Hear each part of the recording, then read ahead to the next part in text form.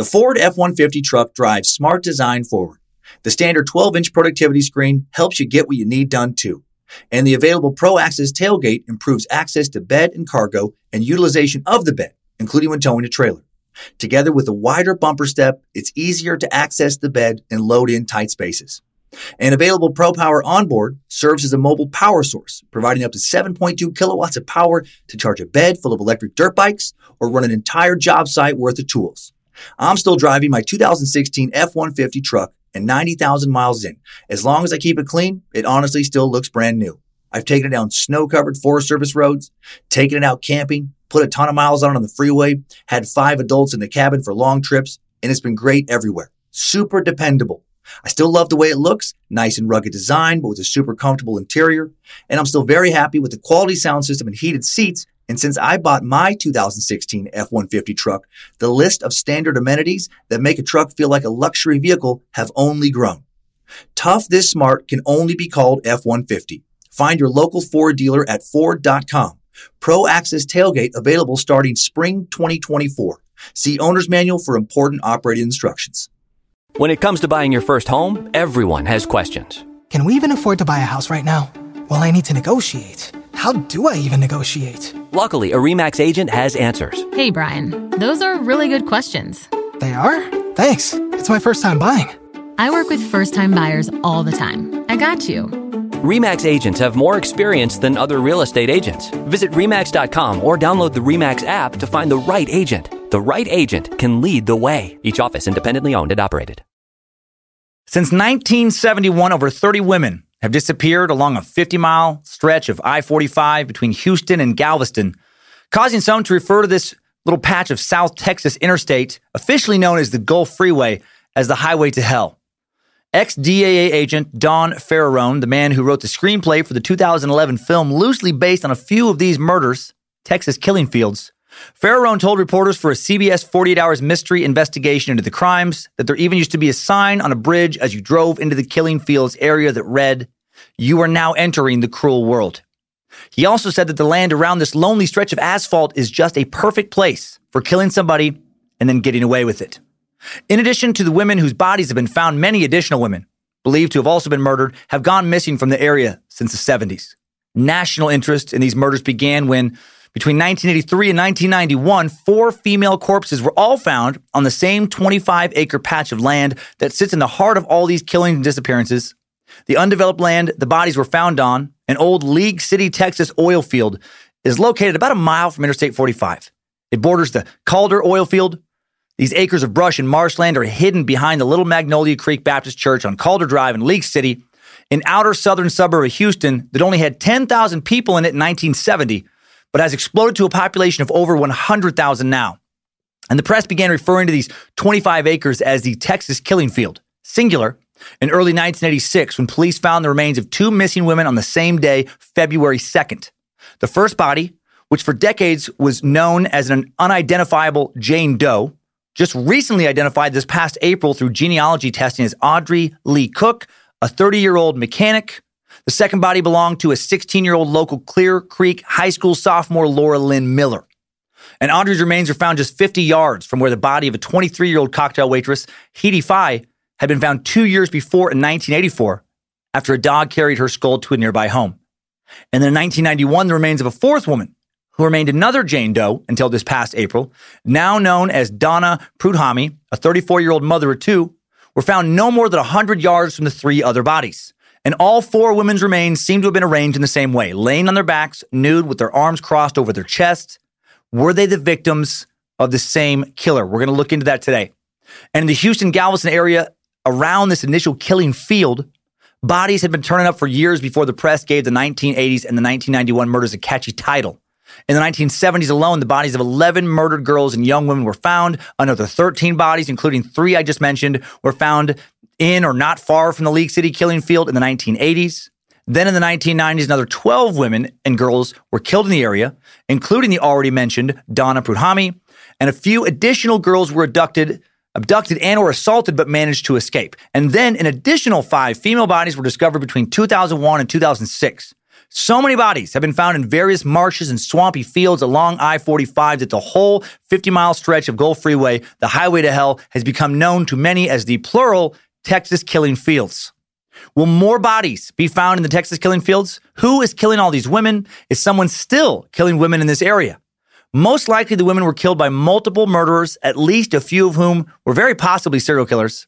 We have several strange, creepy suspects to go over today, some of whom were eventually found guilty of some of the Killing Fields area murders, and at least one suspect was very likely wrongly convicted. Other suspects seem to have gotten away with some murders. One dirtbag may have kept killing in the area after going on the run when he was able to post bond after killing a man who tried to keep him from driving away after he jumped out of a red and white GMC pickup, nude from the waist down, and began masturbating in the street in front of some young children. The world has never had a shortage of dirty birds, and we look into many of them and examine way too many killings in today's true crime smorgasbord mystery edition of Time Suck. You're listening to Time Suck.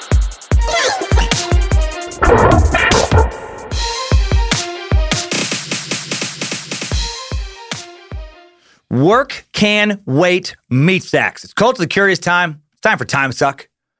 I'm Dan Cummins, Nimrod's ballsack masseuse, lover of both Lucifina and fruit, lowly human fire hydrant of Bojangles, and you are listening to Time Suck.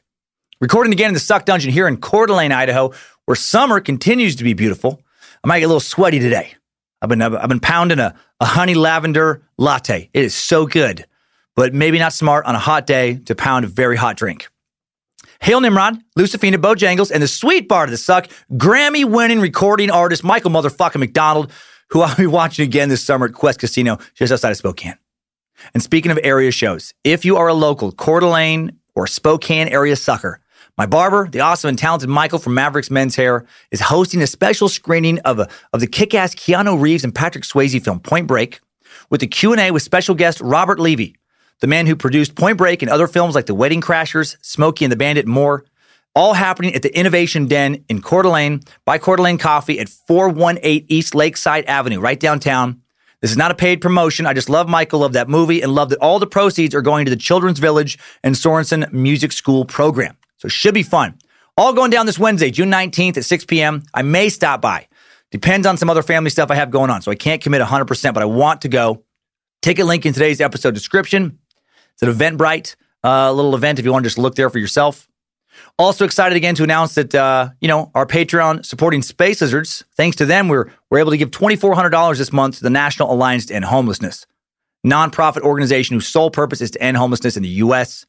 To donate more yourself, find out more about their organization, go to endhomelessness.org. Link again in the episode description. And that donation deserves a celebration. Did one of you just ask for an air banjo rendition of Yamo Be There? I feel it. I felt it in my soul. Okay, all right, wish granted. Bang, dang, dang, dang, bang, bang, dang, dang, dang, dang, dang, dang, dang, dang, dang, dang, dang, dang, bang, dang, don't dang, don't dang, don't dang, don't dang, don't dang, don't dang, don't dang, don't dang, don't dang, don't dang, dang. Fucking jam band version. Just improv on that shit. It's talent. That's what talent looks like, you guys, and sounds like. But Sarah, got a new ridiculous product in the Time Suck store. We have a Dan's Nanocart t-shirt because I have no pride or self-respect. Yes, we have made a shirt in honor of banana peel I fucked in high school grocery store bathroom. Luckily, the shirt looks very innocent. Just a little old Nanocart. No big whoops. Nothing sexy about it. No one's getting turned on. No one's getting rock hard. And these shirts come with a roll of 15 little Nano stickers. For real. You know those little Chiquita stickers that you find on bananas? Well, these are very similar looking. The same size, the same color layout. Little parody of these. They're Dan Kita stickers. And they have the hashtag sexy fruit printed on them. Showbiz. That is how they do it in Hollywood. And the next time you're at the grocery store, please swap out a Chiquita sticker or two with the Dan Kita sticker. Leave it there. Take a pic. Hashtag it with sex fruit so we can find it and laugh our silly fucking asses off.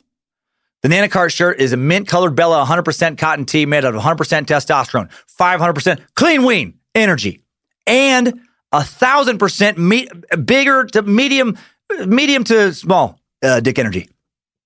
I'm talking about stickers. Check out Time Suck Podcast on Instagram to see so many Time Suck Street Team stickers spread around the country. It's fucking great. Hashtag spread the suck. I'm on a short break from the Happy Murder Tour now. or I will be when you hear this. I'm recording this before Raleigh. Hope I had fun in Raleigh. The tour will pick up again in Cincinnati, July 26th and 27th. I'll be at the West Liberty Funny Bone. August 1st through the 3rd, I'll be at the Comedy Zone in Charlotte, North Carolina. August 4th, bouncing over to the Funny Bone in Richmond, Virginia for one show. August 9th and 10th, Orlando Improv. August 11th, live Time Suck at the Orlando Improv. The Anthill Kids again. More tour dates at dancummins.tv, Los Angeles, at the Comedy Store, San Diego Comedy Store, Portland at Helium, and more. Soon I'll be announcing the tickets go on sale for a show at the Minneapolis 10,000 Laughs Comedy Festival and for a new special taping in Detroit in October. And now I have an interesting tale for you today. And some interesting Time Sucker updates at the end. Love that so many of you took me up on my request to send in ideas about how we're supposed to solve the homeless situation in America. So much suck today. So much show. This latte is gonna keep it going. And now it is true crime time.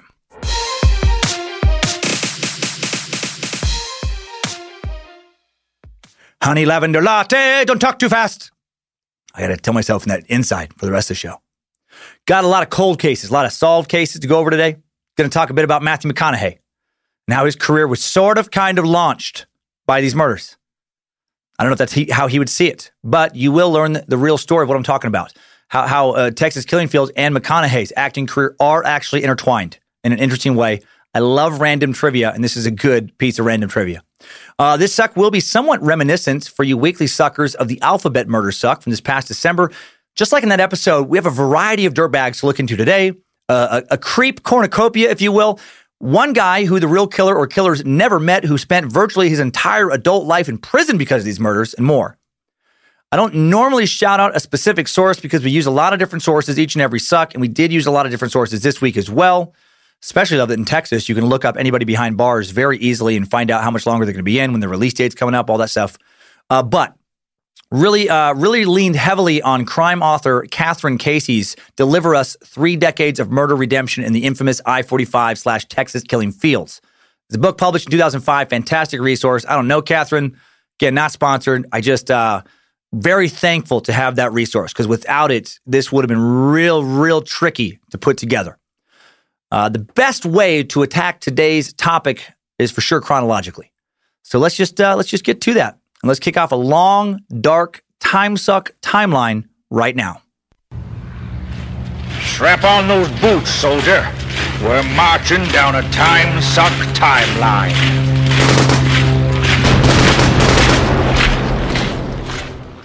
We began our timeline in 1971. The year that Three Dog Night's Joy to the World was the #1 song in the country of all songs that entire year.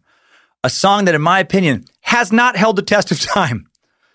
So have fun trying to get this out of your head today.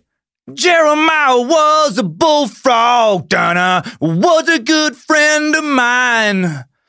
I never understood a single word he said, but I helped him drink his wine. And it always had some mighty fine wine. What the fuck are you talking about, Three Dog Night? And then the chorus that will never leave your head. He's singing joy to the world. All the boys and girls, now joy to the fishes in the deep blue sea. And joy to you and me. How stoned were they when they wrote that song? Another verse reads, you know I love the ladies, love to have my fun. I'm a high life flyer and a rainbow rider. A straight shooting son of a gun. I said, a straight shooting son of a gun. What is this song about? Drinking wine with a bullfrog. Making love with the ladies. I think mostly it's about drugs. A lot of the joy down between Houston and Galveston would go away in 1971, the year of the initial killing. The press and detectives have lumped into the Texas Killing Fields murders. The killings began in Little Alvin, Texas in 1971, when Alvin was a sleepy little South Texas town of just over 10,000 people, about 15 miles or so from Galveston Bay in the Gulf of Mexico. A little over 10 miles west of I-45 and around 10 miles from the League City Killing Field that serves as a kind of central ground zero of sorts for all these murders today. I'll be referencing how far the other murders are from the League City Killing Field a lot, because that's kind of right in the middle of when all this stuff, where all this stuff happened. Alvin was originally a railroad town, settled when the Santa Fe Railroad first bounced on through, down to the coast in Texas. It was also a sundown town, at least as recently as the 1930s, a town where African Americans were not allowed to live. where local politicians passed laws and ordinances that made it impossible, for black citizens to buy a home, shop at local businesses, or really do anything other than just quickly get out of town. This is the kind of shit I always think about when people refer to the past as the good old days. Was it? Was it good, the good old days? For who? Who had it better than now? Those ordinances had long since gone away by early 1971, when the little town was a place where you didn't think you had to worry about something terrible happening to your child. Also, random trivia, Baseball Hall of Famer, one of the greatest pitchers of all time, my favorite pitcher of all time, Nolan Ryan, the Ryan Express, the greatest strikeout artist of fucking ever, grew up in Alvin, graduating high school there, being drafted by the Mets in 1965. This hometown hero, a regular-sized dude with a lightning bolt cannon of an arm, had just helped the Miracle Mets win the World Series in 1969. And prior to a local girl's murder in April of 1971, Ryan's athletic achievements were the main gossipy talk of Alvin, Texas. And then that all changed in June. On Thursday, June 17th, 1971 at 12:30 p.m., 13-year-old Colette Anise Wilson stood in Alvin, Texas at the intersection of Highway 6 and County Road 99. The 8th grader wore a Mickey Mouse t-shirt and purple shorts, her hair long and dark. She carried a black clarinet case and a file of sheet music. She was surrounded by undeveloped land, but also only 2.5 miles from home. She just left a multi-school band camp. Her instructor had dropped her off where her mom, Claire, said she could pick her up. At the Wilson house, Claire had 10 kids, and she asked which of them wanted to come along to pick up Colette, her second oldest. Wow, 10 kids. 9 of them are 13 and younger. I love my kids to death, but no part of me has ever wished I had more than 2 kids, let alone 10. Literally have never thought, you know, it'd be fun having another 8 mouths to feed. You know, it'd be great having another 8 hormonal bodies to share my home with. Gosh, you know what I hate? Sleep and time to myself. You know what make me so happy? Almost a dozen little people with not quite developed brains asking me almost nothing but stupid fucking questions from the time I wake up to the time I pass out after beating some kid ass because at least one of them refuses to listen to me every goddamn night. Fuck that. I don't know how people do it. I really don't. But anyway, Claire headed out to grab Colette with her 2 sons and her daughter Alice. Just 6 minutes elapsed between the time Colette exited her instructor's car and when Claire Wilson arrived at the designated pickup corner. And when Claire drove up, Colette was already gone. Someone else was parked there, someone who pulled off the road in an old car. Claire sat for a few moments looking at that car. There was a man she'd never seen before behind the wheel. A man, I'm guessing, when she'd finally learned about what happened to her daughter, she'd never stop thinking about, why didn't I just walk over to his car and talk to him or take down his license plate number, get a physical description, something. But of course, at the time, she couldn't have known what was happening. And as far as I know, this dude had nothing to do with Colette's disappearance. I just know how my brain works, and that shit would eat me alive. Wouldn't matter how many people told me there was nothing you could do. It would just fucking pop around your head. There's so many victims outside of the people who were actually murdered when it comes to these crimes. After a few minutes, the days before cell phones, Claire returns home so she can make some calls. She calls her husband, Tom, in his dental office, and then Tom calls the police, who initially don't seem too worried. Again, it's a sleepy little town. There's been no prior incidents that are happening around here this time. They figure it's just a rebellious teenager who's going to be home soon enough. 2 days later, on June 19th, when Colette still has not shown up or contacted anyone, the authorities began to treat her disappearance more seriously. They began to treat it as a kidnapping. They issue a statewide alert. They bring in helicopters, but it's too late. Whoever had taken Colette was long gone. The Texas Rangers and state troopers join the search, but they still can't find her.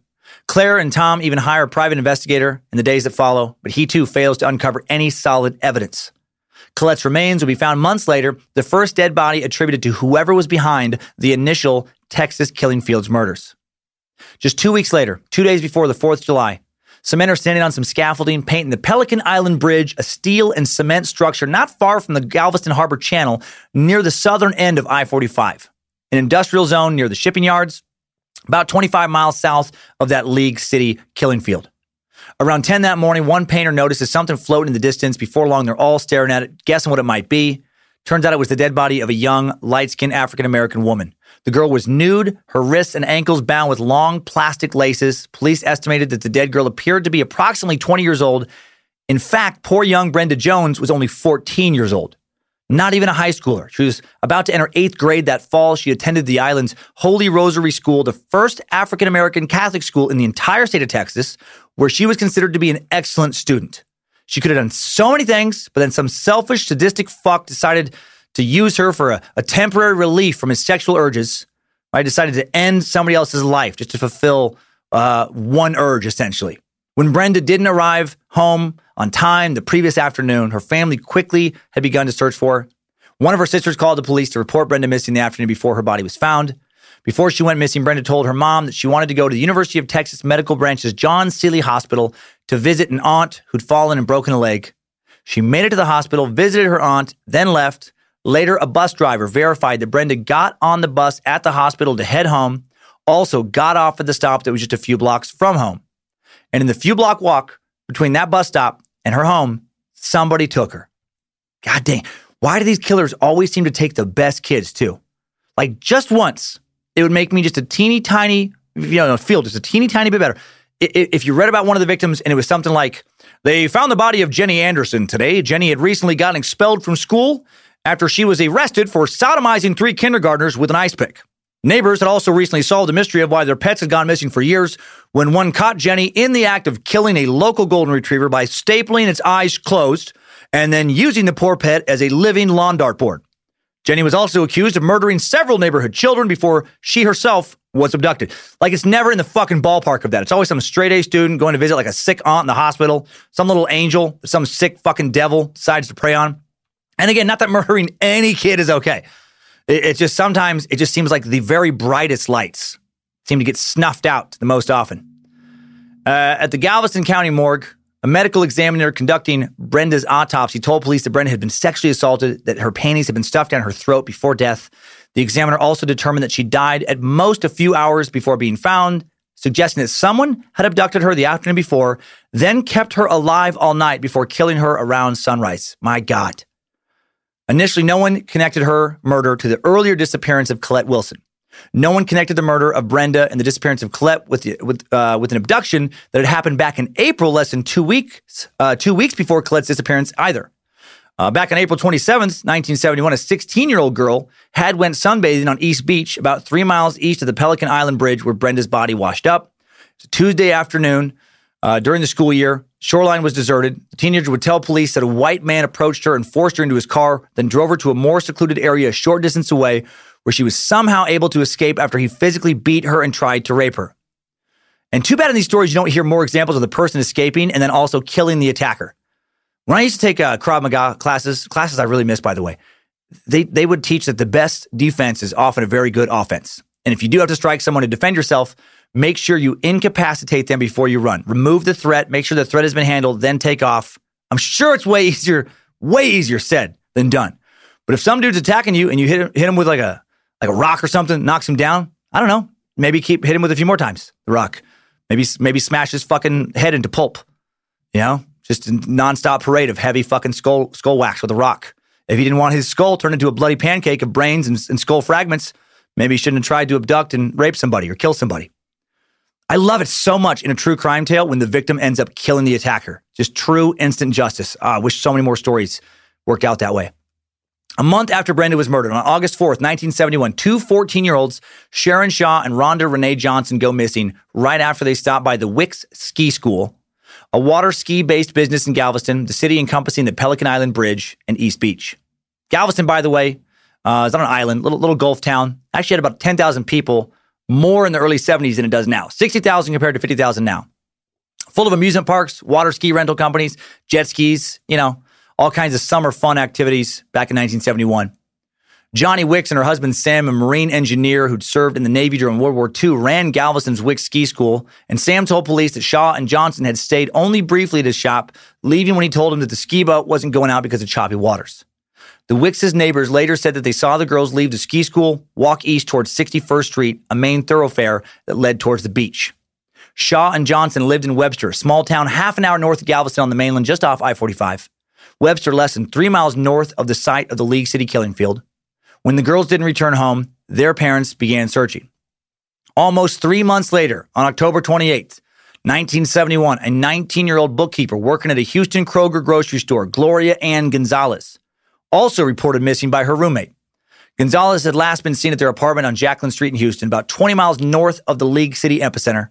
Like Colette Wilson and Shaw and Johnson, Gonzalez just disappeared. Then on November 9th, 1971, 12-year-old Allison Craven also disappears. Her mother returns home from running errands for an hour to find her daughter not in the apartment. 6 girls are now dead or missing.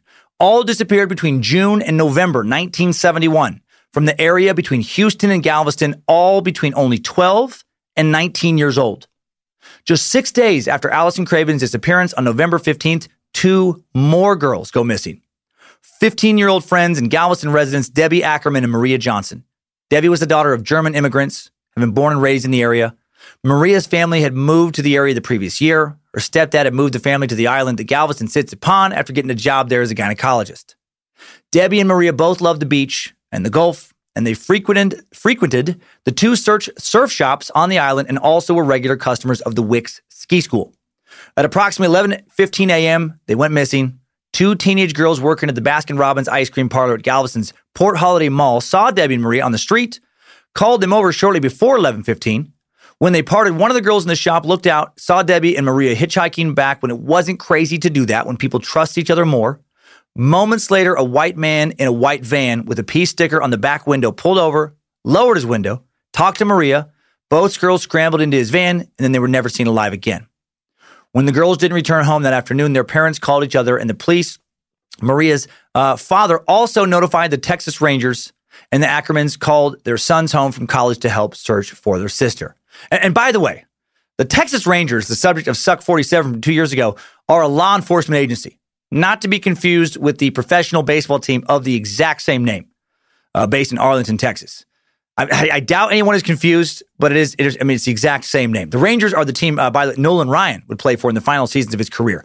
And again, doubt anyone was confused, but how confusing would it be if for some reason you thought that people were calling professional baseball players to look for kids when they went missing? Like, it made me just picture like guys like Rafael Palmeiro, Julio Franco, Nolan Ryan, Pudge Rodriguez, Gaylord Perry hitting the streets, just questioning people, looking for clues in full uniform. Like even Pudge has his catcher mask on. When they uncover an important clue, they just throw a quick around the horn, fucking toss the baseball around. When a suspect runs away, Nolan beans him in the back with a 102-mile-per-hour heat fastball. Umpire pops out a fucking no. Strike 3! You're out of here! The search party doesn't even get started until an umpire has to yell, "Let's play ball!" Then after 7 hours of searching, they stop for a mandatory song break. Take me out to the crime scene. Take me out to the fields. Find me some clues like some creeper tracks. I just want to get this kid back, so it's root for the Rangers. If we don't win, it's a shame. Let me put 1, maybe 2 shots in a bad guy's brain. Play ball! I know that's fucking ridiculous. That's the shit I spend way too much time on preparing these episodes. I think I've taken that absurdity far enough now. I just had that image in my brain, and I feel better getting it out and putting it in your brains.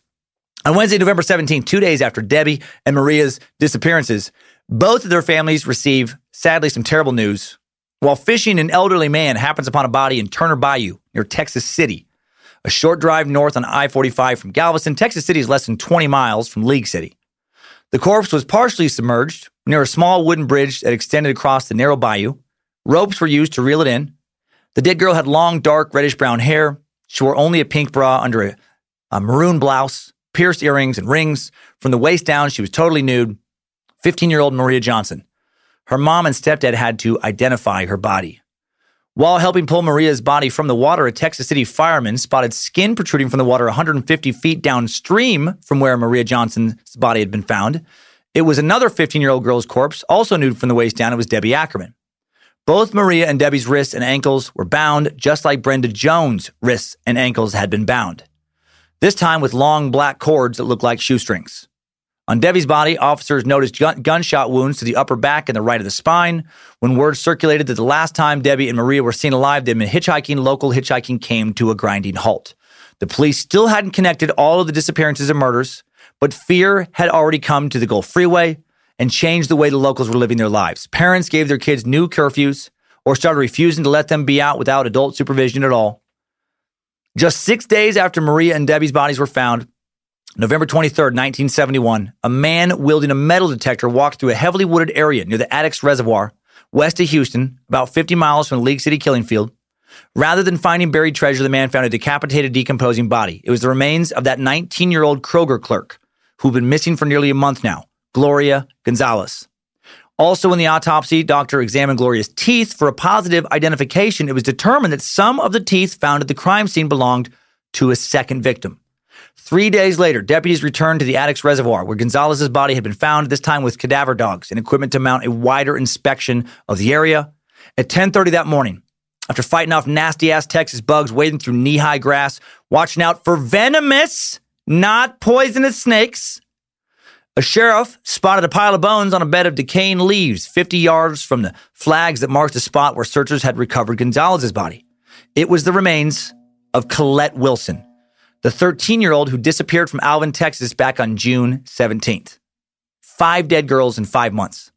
The police are now painfully aware that the murders, or at least most of them, are very likely the work of the same killer. 6 weeks after the remains of Gloria Gonzalez and Colette Wilson are discovered on January 3rd, 1972, the remains of 2 more girls are found near the affluent waterfront community of Shore Acres. The bodies are again found near some water, this time on the banks of an overflow ditch running off of Taylor Bayou, east of I-45, 30 miles north of Galveston, 12 miles east of the League City killing field. It's the bodies of Sharon Shaw and Rhonda Renee Johnson, the 2 14-year-olds who 5 months earlier vanished after leaving the Wick Ski School when they were told that the water was too choppy to take them out. The dead girls' parents went before the press, pleading with anyone with information to come forward, hoping to find the man or men who'd murdered their daughters. And if you're thinking, hey, why say man or men? They didn't know for sure the killer or killers were male. Well, if you think that, you must not have listened to very much true crime. These crimes are committed at the hands of men roughly 999 out of 1,000 times. The parents are also called out local law enforcement, demanding that more effort be put towards finding who was killing all these girls. At least 7 dead girls in only 6 months now. The small police agencies along the Gulf Coast wanted nothing more than to solve these cases. They just didn't know how. They had never experienced anything remotely like this. The behavioral science unit at the FBI was just being formed in 1972. Profilers were just beginning to study cases like this. Local police did frantically search for suspects. They did put together a list that would sadly uncover some very crooked cops, and a list that would send the wrong man to prison for the rest of his life. Another victim that wasn't killed at the hands of any of these killers, but definitely had his life ruined because of these crimes. 2 months later, in March 1972, a local sheriff announces that he has a theory about who'd murdered all the girls. He thinks that the man was a former mental patient, one who tried to abduct a woman after stalking her recently. Unfortunately, a closer look revealed that this man was just criminally focused on the one woman he'd been romantically interested in, not lots of women. And there was literally no evidence connecting him to any of the other cases, and he also had solid alibis. This particular theory doesn't sound real thought out. Just one excited officer I know who did it! It was a crazy guy! What makes you say that, Chuck? Because he's crazy! Think about it. Who does shit like this? Fucking crazy people. Okay, Chuck.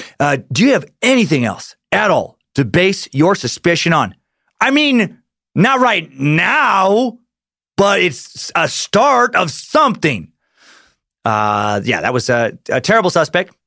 Another possibility was, and I love how this is written in some of the old articles, a, quote, young hippie with a Volkswagen bus and California license plates. Fucking dirty hippie. It was pulled over in a traffic stop. He raised suspicion by asking the officers about the girls' deaths. Also, he was seen as being suspicious, probably because he had long hair and was a fan of Wacky Tobacco.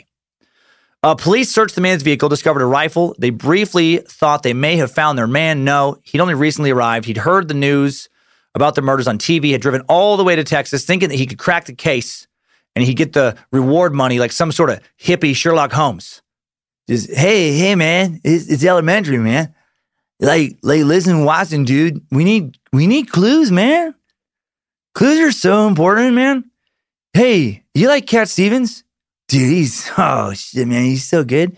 We should have Cat Stevens help us, man. Cat Stevens is like on another spiritual level.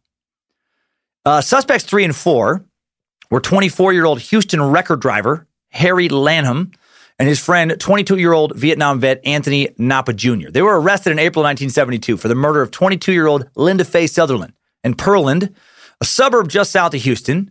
Her body had been found the previous November, around the time of the Ackerman and Johnson killings, lying in some weeds under an area bridge. Linda Fay's killing didn't bear a lot of resemblance to the other murders beyond that the 21-year-old barmaid's body was found in a ditch. Unlike the other, Sutherland was fully dressed, still wearing brown go-go boots and a short pink dress, even her sweater. So police couldn't make a case for the other homicides against Lanham and Napa, both of whom are now thankfully dead. There wasn't any evidence to connect them to these other crimes. Lanham died when he lunged for an officer's gun in the Harris County Jail shortly after his arrest, and he was shot and killed. Instant justice. Napa was released from prison in 1989 at the age of 41 after serving 15 years of a 50-year sentence, and then he died a free man in 2014 at the age of 66. The fifth suspect, the super unlucky Michael Lloyd Self, 24 years old in 1972. Michael's is a very tragic tale. On June 10th, 1972, Self was arrested on charges connected to the murders of the two Webster girls, Sharon Shaw and Rhonda Renee Johnson. When Renee Johnson and Sharon Shaw's bodies were found, Michael Lloyd Self was working at a gas station in Webster. He was obsessed with their murders, talked to customers and coworkers about them all the time. He was also considered basically just to be an odd duck, or as my mom would say, a character by many locals. Adopted as a young child, poor Self had lost his father when he was only 10. His mom, a second grade school teacher, became a single parent, became unusually focused on him, and he became a shy mama's boy. He didn't ever do very well in school, and actually a doctor who examined him in the fourth grade diagnosed him as suffering from minimal brain injury. So basically, this poor guy is somewhat mentally handicapped. Michael Self loved police officers, making friends with the police chief, frequenting the local police station. He liked to gossip about local crime in general, was doing this long before the disappearances. And in Webster, there just wasn't that many interesting cases to talk about until the double homicide. And then Self really wanted to talk about that, talked about it all the time. And people started to get suspicious. And then the local shady officers, and you're going to find out how shady they are here soon, turned him into an easy target just to kind of, get easy credit for wrapping up a double murder investigation. Self, according to later depositions by other officers who ventured in and out of his interrogation room when he was brought in as a suspect, say that he was literally beat into a murder confession by the local police chief, Michael Morris, who tied Self to a chair, told him that he wouldn't untie him until he confessed. Kept him tied to the chair for hours. Beat him in the stomach and across the back with a billy club. Supposedly even pulled out a 6-shot revolver, put it against his head, pretended to have a bullet in the chamber, and would pull the trigger, playing Russian roulette with him. Just spin the chamber, put the gun against his head, pull the trigger. One officer would later report that he saw Mike Self looking to Morris to tell him what he needed to write in his confession. This officer, who initially heard Self adamantly claim his innocence, described Self as being utterly terrified of Morris. By the time Self's defense lawyer, Dewey Meadows, met with him, Mike had already signed a confession, describing in detail how he murdered the two girls. Yet when Meadows talked to Self, he insisted that he wasn't guilty, that he'd never even met the girls. The confession was nonsense. Self wrote that he threw the girls' bodies into not Taylor Bayou or the ditch where they were found, but into nearby Taylor Lake, which didn't make sense. He wrote that he picked up one girl at her house, which wasn't even possible, since when he did this, it supposedly occurred hours after her parents were already home and looking for her, after they'd reported her missing. Self wrote that he beat the girls on the head with a Coke bottle, knocking them out, which also made no sense because neither Shaw's nor Johnson's skulls were fractured in any way, which seemed highly unlikely if he had hit them hard enough to knock them unconscious. To fix these inconsistencies before the trial began, Webster police had Self sign a second confession, where now his account magically really resembled the case facts. Dewey Meadows, his lawyer, was exasperated. He had never even been notified by the police that his client was being interrogated, was being asked to sign another confession. He had no idea that Self had signed the second confession until it was already done. Poor Dewey as well. What a fucking terrible name, by the way, for an attorney. Change your name if you're Dewey Meadows. That inspires there was no way. I know it's ridiculous. No fucking way I would have an attorney called Dewey Meadows. Especially representing you at a murder trial? Fuck that. Ben Matlock. That's a solid-ass attorney name. Perry Mason. Alpha name. Christine Sullivan. Hard consonants. I like it. Dewey Meadows? Ugh. Soft. Weak. Why don't you hire Scooter Pillow Puncher? Fucking Skippy Doolittle. Maybe little Stevie Tinkerbell. I object, Your Honor. Shut the fuck up, Stevie! No one cares what you think, Tinkerbell. At their meetings, Meadows noticed how Mike Self appeared unable to defend himself, instead looking to his mom for guidance. He seemed weak, not guilty, told his attorney he signed the confessions because the police had told him he wouldn't get to see his mom until he did. and he was scared of Officer Morris. By the way, Mike Self reminds me a lot of Brendan Dassey for any Netflix Making a Murderer fans out there. If you've watched videos of that poor kid, obviously not mentally in tip-top shape, being manipulated by officers. Because of the coerced confession, a jury sends Self to prison for life. Then a few years later, in September 1975, some guys get caught robbing the State National Bank in the little town of Caddo Mills, northeast of Dallas. And who are these bank robbers? Well, two of them were some of the Webster police officers that worked on Self's case. The leader of the gang, a gang that had been robbing banks in the area since around the time of Self's arrest, was none other than the former Webster police chief, Donald Ray Morris, that piece of shit. Mr. Russian Roulette, a crooked cop who'd bullied a mentally handicapped man into an obviously coerced confession that sent him to prison for life. How was he not retried fucking immediately? Despite Morris's arrest, Self's appeal didn't come up for review until 1979. When Morris was serving time in federal prison, articles appeared in Texas newspapers about the bizarre case of a man whose confession may have been forced by police officers who turned out to be bank robbers. When Mike Self explained to a Houston Chronicle reporter in 1989 that he'd signed the confessions, or why he'd signed the confessions, he said then, to keep Chief Morris from blowing my brains out. Morris said that if I didn't sign the confession, he'd shoot me and say I tried to escape. Self said he didn't blame the jurors who'd ruled on his fate, insisting that they were just doing their job based on what they heard. Despite all of this, Self's appeal is inexplicably rejected. Apparently, there were just more than, two crooked cops in local law enforcement in the area at that time. I feel like there's some weird cover-up happening here. Then another 13 years later, 1992, after Self has now been in prison for almost 20 years for some bullshit, the U.S. Fifth Circuit Court of Appeals rules that the federal district court could not overturn the state court's ruling despite evidence of a coerced confession. What the fuck? The Fifth Circuit noted that Mike Self had his opportunity to make his case, that the confessions had been coerced at the trial, and that the decision the state court made, still should hold up against him. Well, that decision ended Mike Self's appeals process, and then he died of a heart attack in prison in 2000 after serving damn near 30 years for heinous crimes he never committed. Such a tragedy, such a bunch of bullshit. The bank robbing conviction clearly points to the crooked character of the men who got a confession out of Self. The jury didn't know that the dude who, was the main guy behind getting this confession was out robbing banks at the same time. It's again, echoes of Making a Murderer. For those who have seen that. Bojangles, our three-legged, one-eyed pit bull mascot, is fucking furious right now. We already know he hates communists. He also has a lot of love for cops, good cops, which means he really hates bad cops who give law enforcement officers a bad name.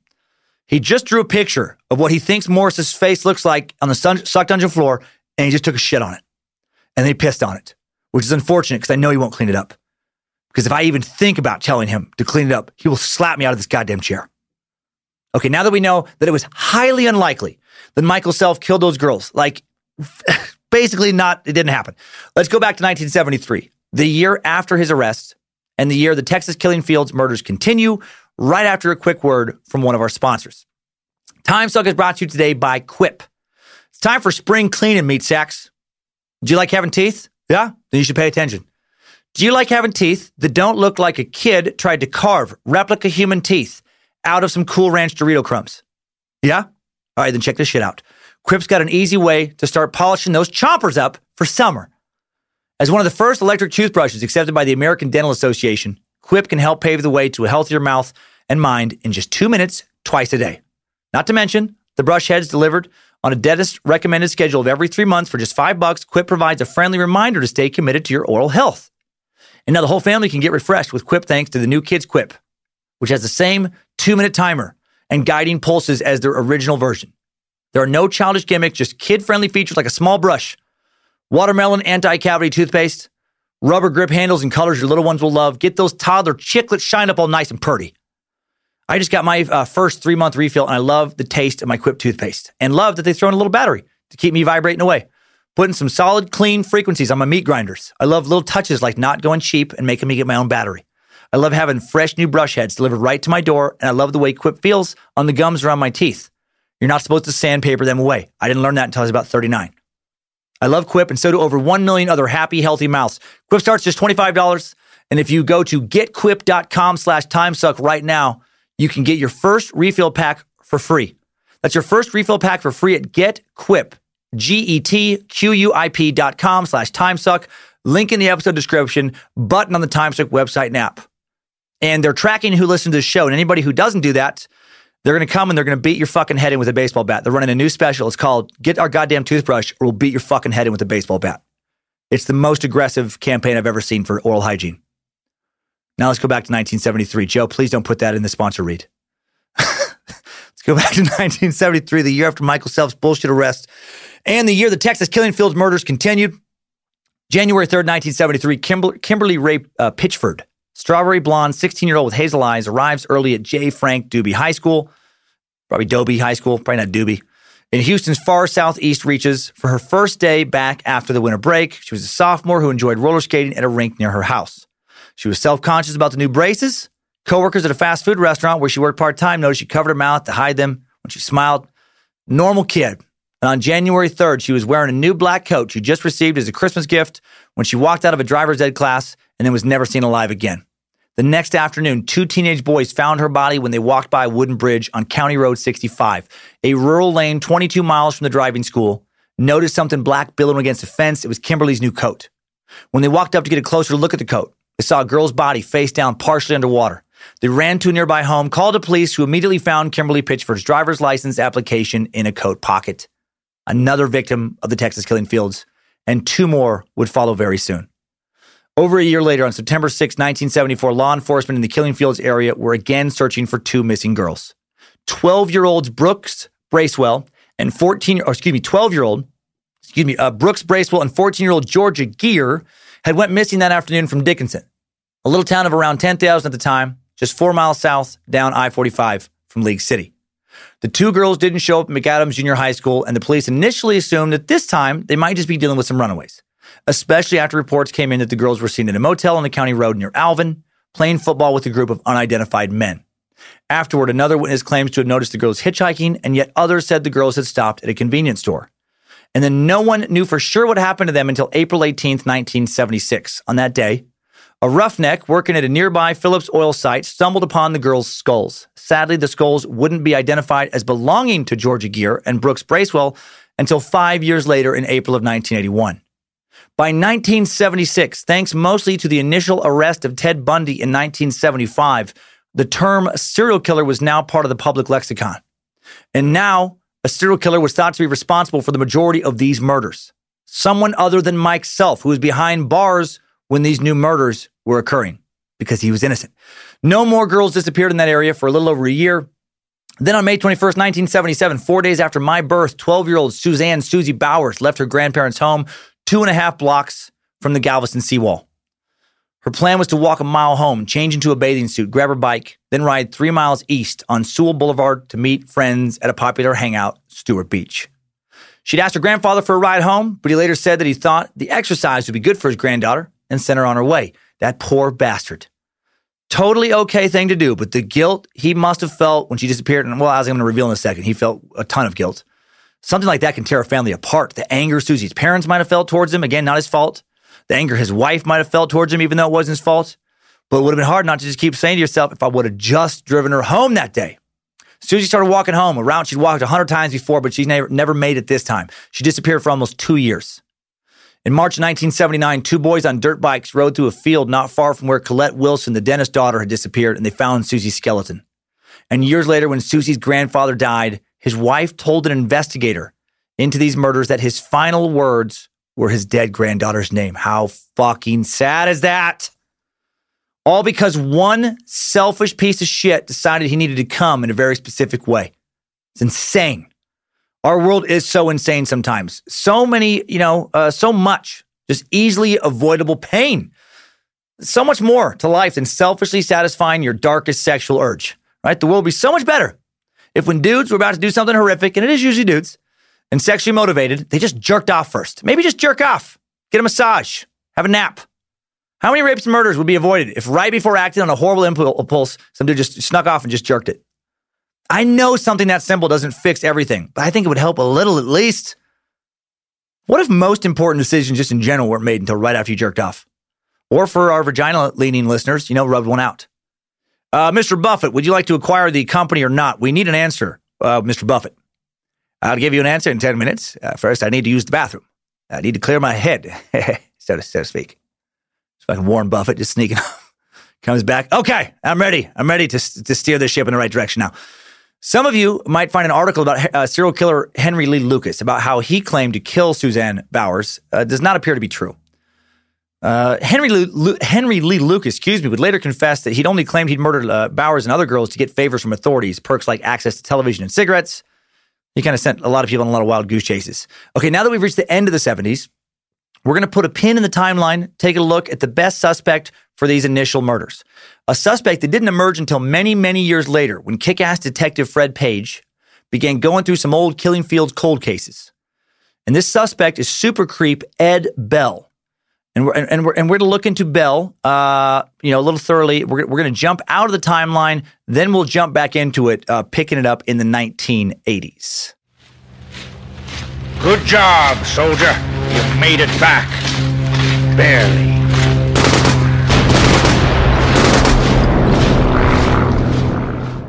This Ed Bell is going to lead us to Matthew McConaughey. It's also just an interesting, weird suspect. When Detective Page started poking around the cold case files at Galveston PD in 2006, he asked a senior officer, Carla Costello, who had worked on the initial investigation, if she had any old suspects she really thought might have done it. And she brought up Ed Bell. She said he'd written 2 letters confessing to the killings years later when he'd already been incarcerated for another murder. But then when investigators followed up with him, he refused to talk to them, at least about, his confessions. So was this guy just having some sadistic fun fucking with the police, or did he actually do it?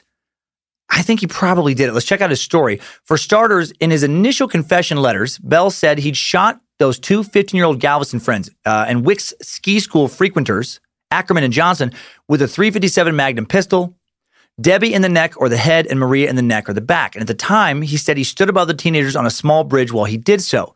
This did, in fact, match up with how they died, and the press didn't have those specific details. Here's a little background on Bell. He was born in Houston between 1938 and 1940. Different articles reveal different years. He just died of a heart attack on April 20th this year, so just recently died.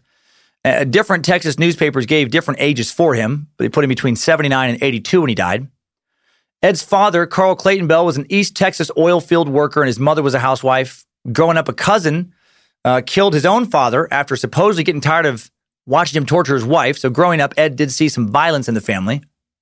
He went to Texas A&M, where he majored in physical education and minored in biology, learned to scuba dive in college. One summer, he worked as an aquatic director at a boys' camp. He got married to a woman named Bonnie, and they had 3 children together.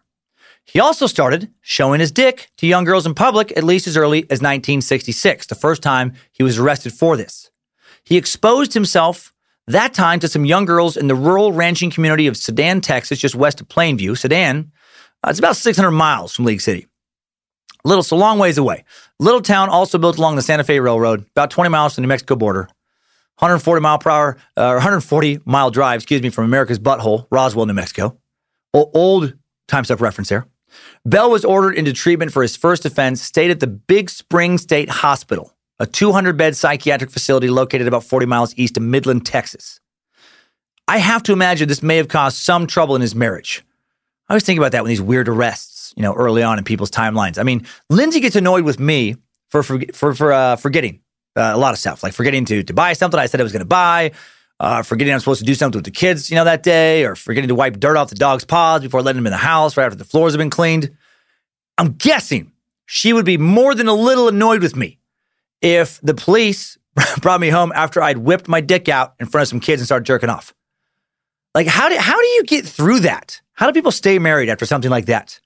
Baby, I know you're upset. Just listen, it's a big misunderstanding. You have to believe me. Listen, did I get caught jerking off in the middle of the street? Yeah, I did. I do it all the time, actually. But here's the thing. I didn't know those kids were there. I was so into the jerking. I did not notice the kids were a few feet away. I was thinking about you. And I got so horny, I couldn't wait till I got home. I had to pull over, hop out, and just fucking pump my dick in the street. I didn't realize that my balls were bouncing off a 9-year-old's head when I was doing it. I was just I was in the fucking zone. You have to understand. When he got caught, Dirtbag Bell and his family lived in Lubbock, where Bell had a job as a pharmaceutical rep, working with physicians. Guessing his employer was a little upset. Guessing he maybe lost his job. He was also working on a master's degree at Texas Tech. And then in Lubbock in April of 1969, arrested again for exposing himself to young girls. Dude cannot keep his dick away from kids. Now, Lubbock, also a long way from the killing fields, like over 500 miles away, but this second time did bring him into the area. Because in April of 1969, he went to Galveston. He went there to undergo some recommended inpatient counseling at the University of Texas Medical Branch's psychiatric program. He was put on Valium, diagnosed as having a personality disorder and depression. He probably was depressed because they weren't, saying it was okay to fucking wag his dick around in front of kids. And his treatment went well enough for him to be discharged in July of 1970. Sociopaths, so good at convincing psychiatrists they're cured. He was not cured. After completing treatment in Galveston, Bell met Doug Pruns, who ran Doug's dive and surf shop. Bell somehow pulled together a stash of scuba equipment he wanted to rent through the shop, and he and Doug struck up a partnership, and Debbie Ackerman and Maria Johnson, along with many other of the early victims, used to frequent this particular surf shop. There was a whole little community of beach kids who went to this surf shop in addition to the Wick Ski School and a couple other spots. So Bell would have been familiar, at the very least, with a lot of these girls. Girls he was obviously sexually attracted to, or he wouldn't have been fucking jerking it in the street in front of these kids. Girls he was for sure probably getting tired of getting arrested for flashing and masturbating in front of them. Also, a witness statement from the time of Debbie Ackerman and Maria Johnson's disappearance placed them at the Baskin-Robbins ice cream shop in Galveston. We talked about that. Remember the last time they were seen getting into a white van. Well, in February of 1972, Bell was again picked up for exposing himself to yet another young girl.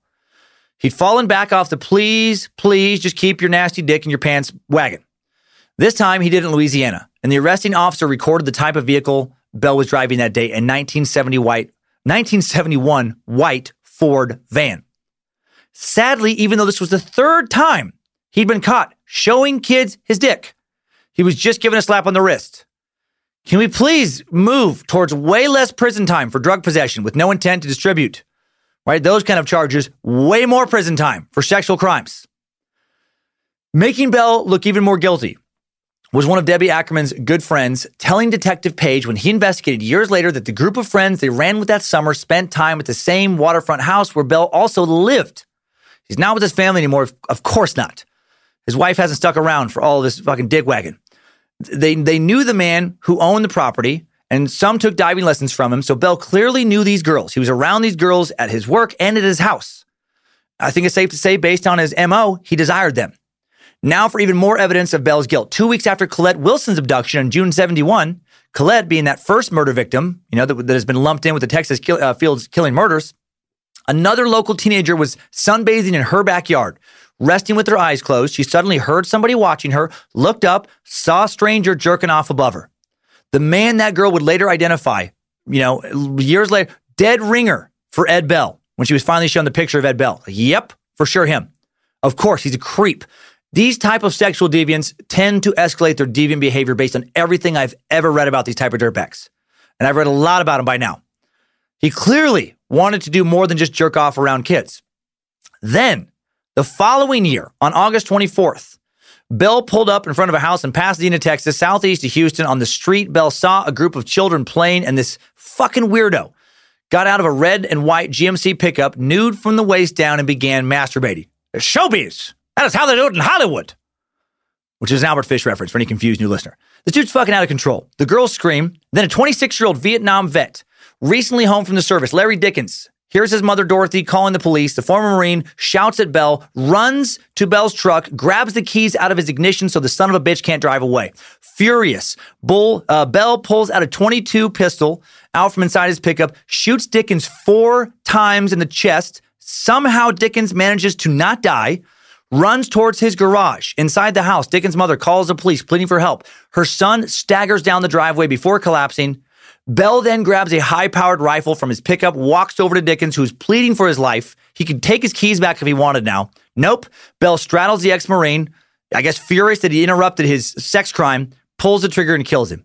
20 minutes later, after a car chase and a gun battle, police have Bell secured in the back of a squad car. They drive him to the Dickens house, where he is positively identified as the man who murdered Larry.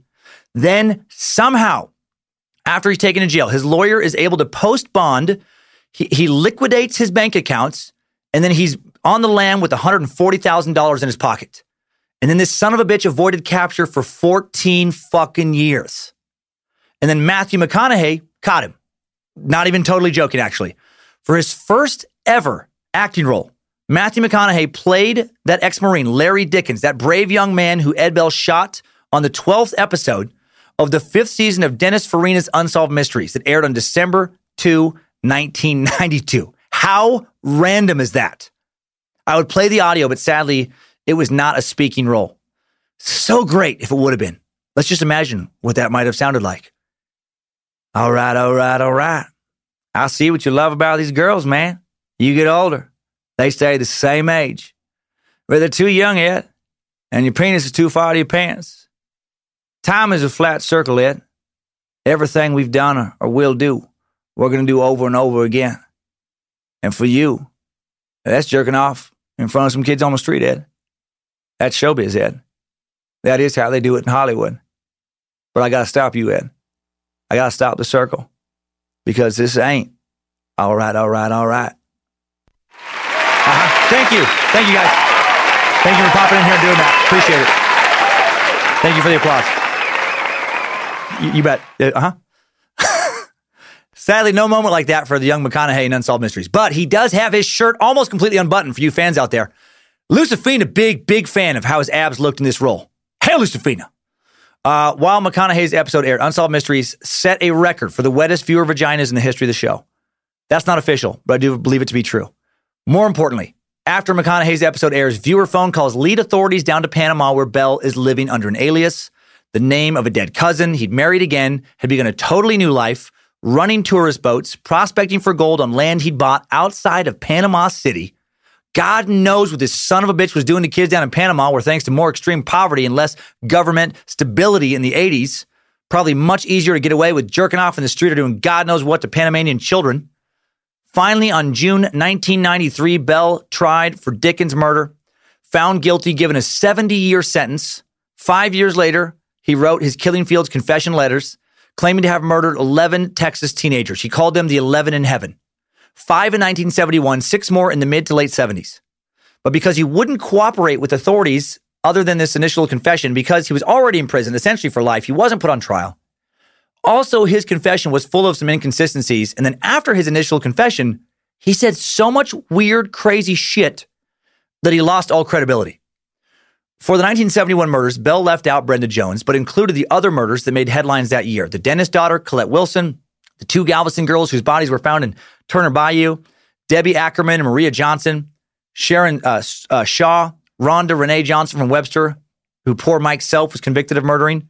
And here's where the really crazy shit part comes in. Bell also said that he shouldn't be punished for the killings because it was all part of what he called, quote unquote, the program. Bell said he was a target/victim of a government-sponsored experiment that led to these girls' deaths. I'm not making this up. While he wouldn't discuss the killings after his initial letters, he would talk at length about the program to anyone who was willing to put up with his batshit crazy talk. Bell said stuff like the purpose of the program was to take a good kid, i.e. him, and then subject him to abuse and manipulation for many years, toy with his physiology, determine if he could be made bad. The first step in Bell's definition of turning to the dark side included becoming gay. The final step centered on believing in a higher power. This is one of his quotes. They wanted me to become homosexual, then homicidal. What comes after homicidal? Suicidal, then crazy, nuts, paranoid schizophrenia, and finally, they wanted to turn me into a Jesus freak. Then they think I'll tell them what they want to know. And then a reporter asked, tell them what? And he said, why people do bad things. If Bell's reasoning made any sense to any of you, please seek psychological help immediately. This dude tried to claim that the government first made him into a homosexual, then made him homicidal, then suicidal, then mentally ill, then religious, all so he could tell them why people do bad things. Too bad the program didn't start with suicidal when it came to Bell. Looking back, Bell also said he knew from early on that his sex drive was exceptional. That's why he was chosen for the program. As a teenager, he masturbated 5 or 6 times a day. Damn government testing off his jerking limits. At 15, he claimed his father, an oil field worker, hired a hitman to kill him because he was having sex with animals on the family's Texas ranch. Totally makes sense. Having sex with cows and horses, other barnyard creatures until your dad hires someone to kill you. Classic step 7 of the program. That's right after step 6. Turn your dick into a dick-shaped callus from near nonstop masturbation. It's right before step 8. Bend space and time with your subconscious mind. Time is a flat circle, Ed. And time is also part of the program. All right. And why did he confess to the 11 killings? So he could get out of jail. He thought he would be released. Seriously. Bell said he was his way. He told about the killings to expose the people behind the program. He thought once his fate was known, he would have to be released from prison. He said, I wrote the letters because I figured out the program. When I figured out what had been done to me, the pressure came off of me. I realized this was done to me on purpose. So I would do bad things. It wasn't my fault. What the fuck? It is amazing the lies so many of us tell ourselves to feel better about our shitty choices. I hate it when assholes do this. I mean, maybe he was mentally ill, but, he's running all those successful businesses right before this happened. I doubt it. I just think he built up an elaborate fantasy in his head that allowed him to do the worst things imaginable and still not consider himself to be a terrible person. Actually consider himself to be a good person, an innocent victim even. Why do people do that? Own your shit. I've done terrible things. We all have. Why lie about it? There was a girl I seriously dated for over a year after my divorce. We lived together, and I cheated on her multiple times. And you know why? Because I chose to be a selfish asshole. Because I was selfish enough to put my own flippant, carnal desires ahead of any feelings of moral responsibility. It was easy to be shitty. It almost always is. I put my desire to have sex with other women above my responsibility to honor the commitment of monogamy that I had made. Chose to be too chicken shit to man up in the relationship because I wanted, to have my cake and eat it too. I wanted the comfort of being in a relationship and have the sexual freedom of being single. I was a fucking dirtbag. I chose to be. I was super selfish, and I can blame no one but myself ever for those choices. And you know what? Not fun to say that. Not fun to accept that. Doesn't feel good. Something I can't ever take back. But it happened. And the best I can do is just own it. Own my shit, apologize, learn from it, try to be much better going forward. But weak fucks like Bell just don't want to do that. That's why so many career criminals have a hard time making parole. They refuse to take responsibility for their bullshit. It's not Ed's fault that he chose to fuck barnyard animals as a kid. Not his fault he beat off in front of children. Not his fault he was murdering kids and raping them. Not his fault that he walked up to an ex-Marine he'd already shot 4 times for trying to stop him from hurting kids and then needlessly executed this unarmed man. Ed's the victim. Damn government and their fucking mind control experiments. It's all MK Ultra, man. CIA is making him do shit with his dick he didn't even want to do. Fuck Ed Bell. Wish he would have died a lot sooner than he did, and painfully. Fuck all those guys that do shit like that and then don't have the balls to accept responsibility for it. For the bulk of those initial 70s killings, Ed Bell is the best suspect out there. Maybe someday genetic sleuthing will be done and he'll be positively identified as the killer. Would be nice to have some definitive closure. Now let's pop back into the timeline. Let's pick up the Texas killing fields in the 80s right after a word from our final sponsor. TimeSuck is brought to you today by Robinhood. Robinhood is an investing app that lets you buy and sell stocks, ETFs, options, cryptos, all commission-free. While other brokerages charge up to $10 for every trade, Robinhood doesn't charge any commission fees, so you can trade stocks and keep all your profits. Plus, there is no account minimum deposit needed to get started, so you can invest at any level. The simple, intuitive design of Robinhood makes investing easy for newcomers and experts alike. View easy-to-understand charts and market data. Place a trade in just 4 taps on your smartphone. You can also view stock collections such as 100 most popular. With Robinhood, you can learn how to invest in the market as you build your portfolio. Discover new stocks, track your favorite companies, get custom notifications for price movements so you never miss the right moment to invest. Robinhood is giving listeners of TimeSuck a free stock like Apple, Ford, or Sprint to help you build your portfolio. Sign up timesuck.robinhood.com. Now it is time to jump back into today's TimeSuck timeline. Strap on those boots, soldier. We're marching down a time-suck timeline.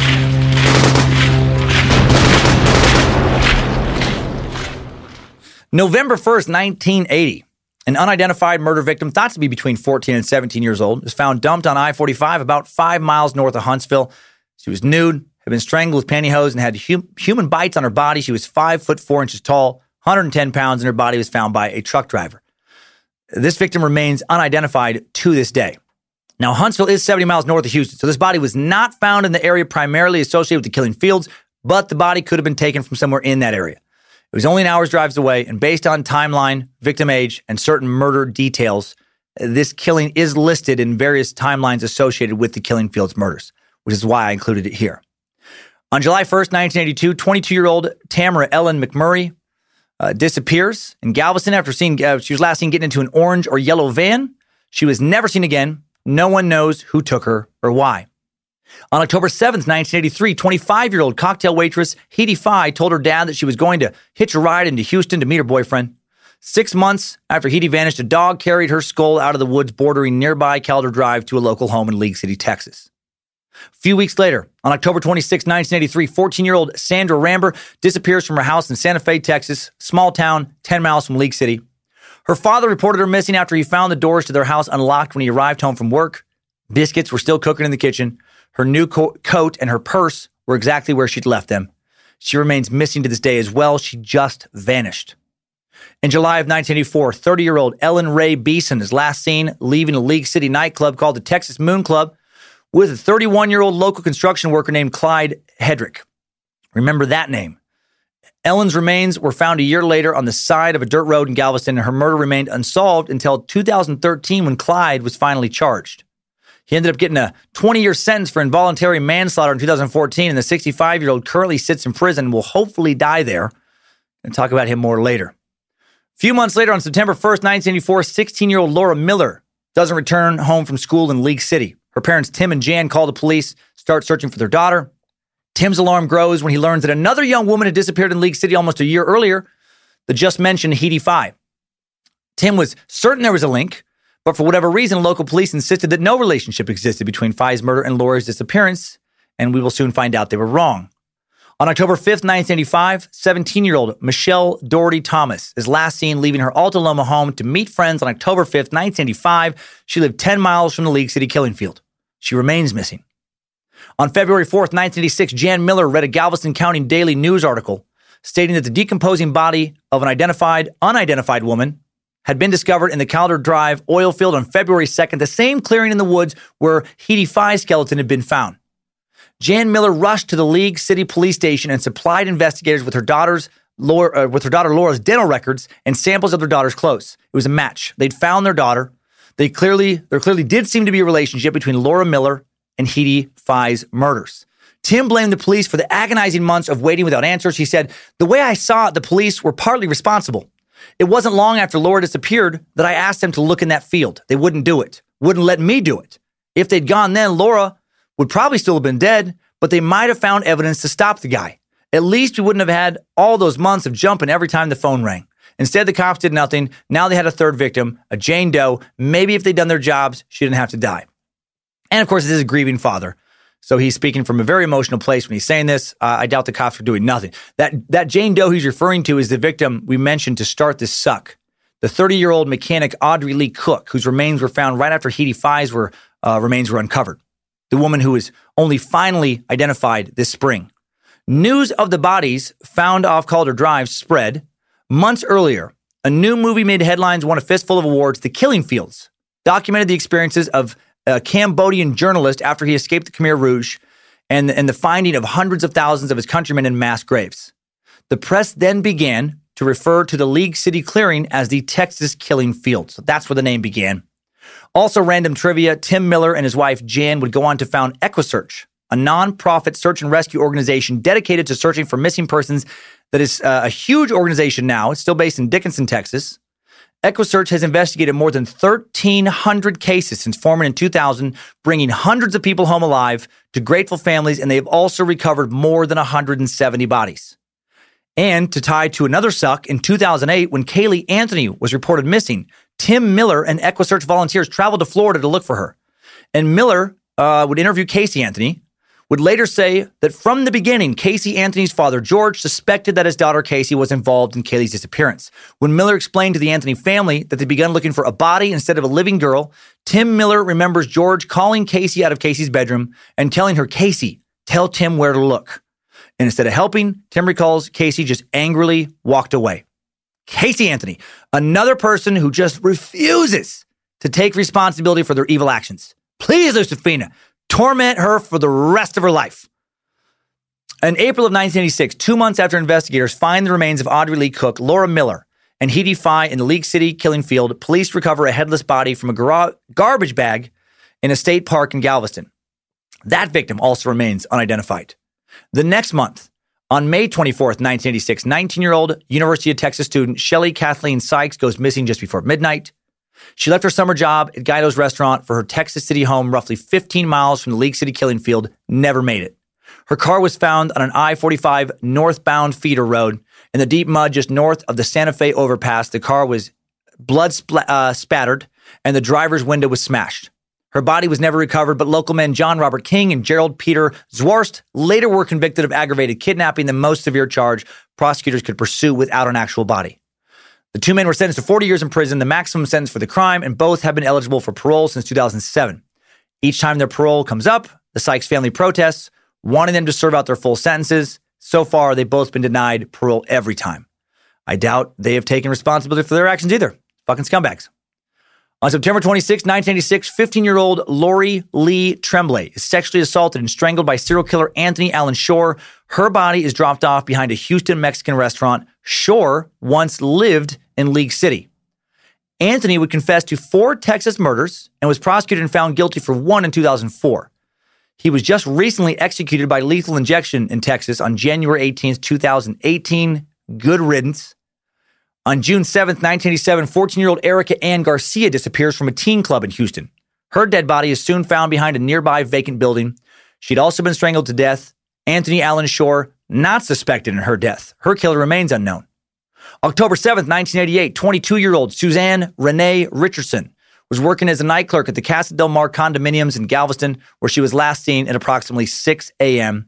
Another employee was sleeping in the room above Richardson's, above the office, awoke to a scream, then a car door slam from the parking lot, and another scream before the car drove away. She left behind her purse, school books, and car. One of her shoes was found in the parking lot. She also remains missing.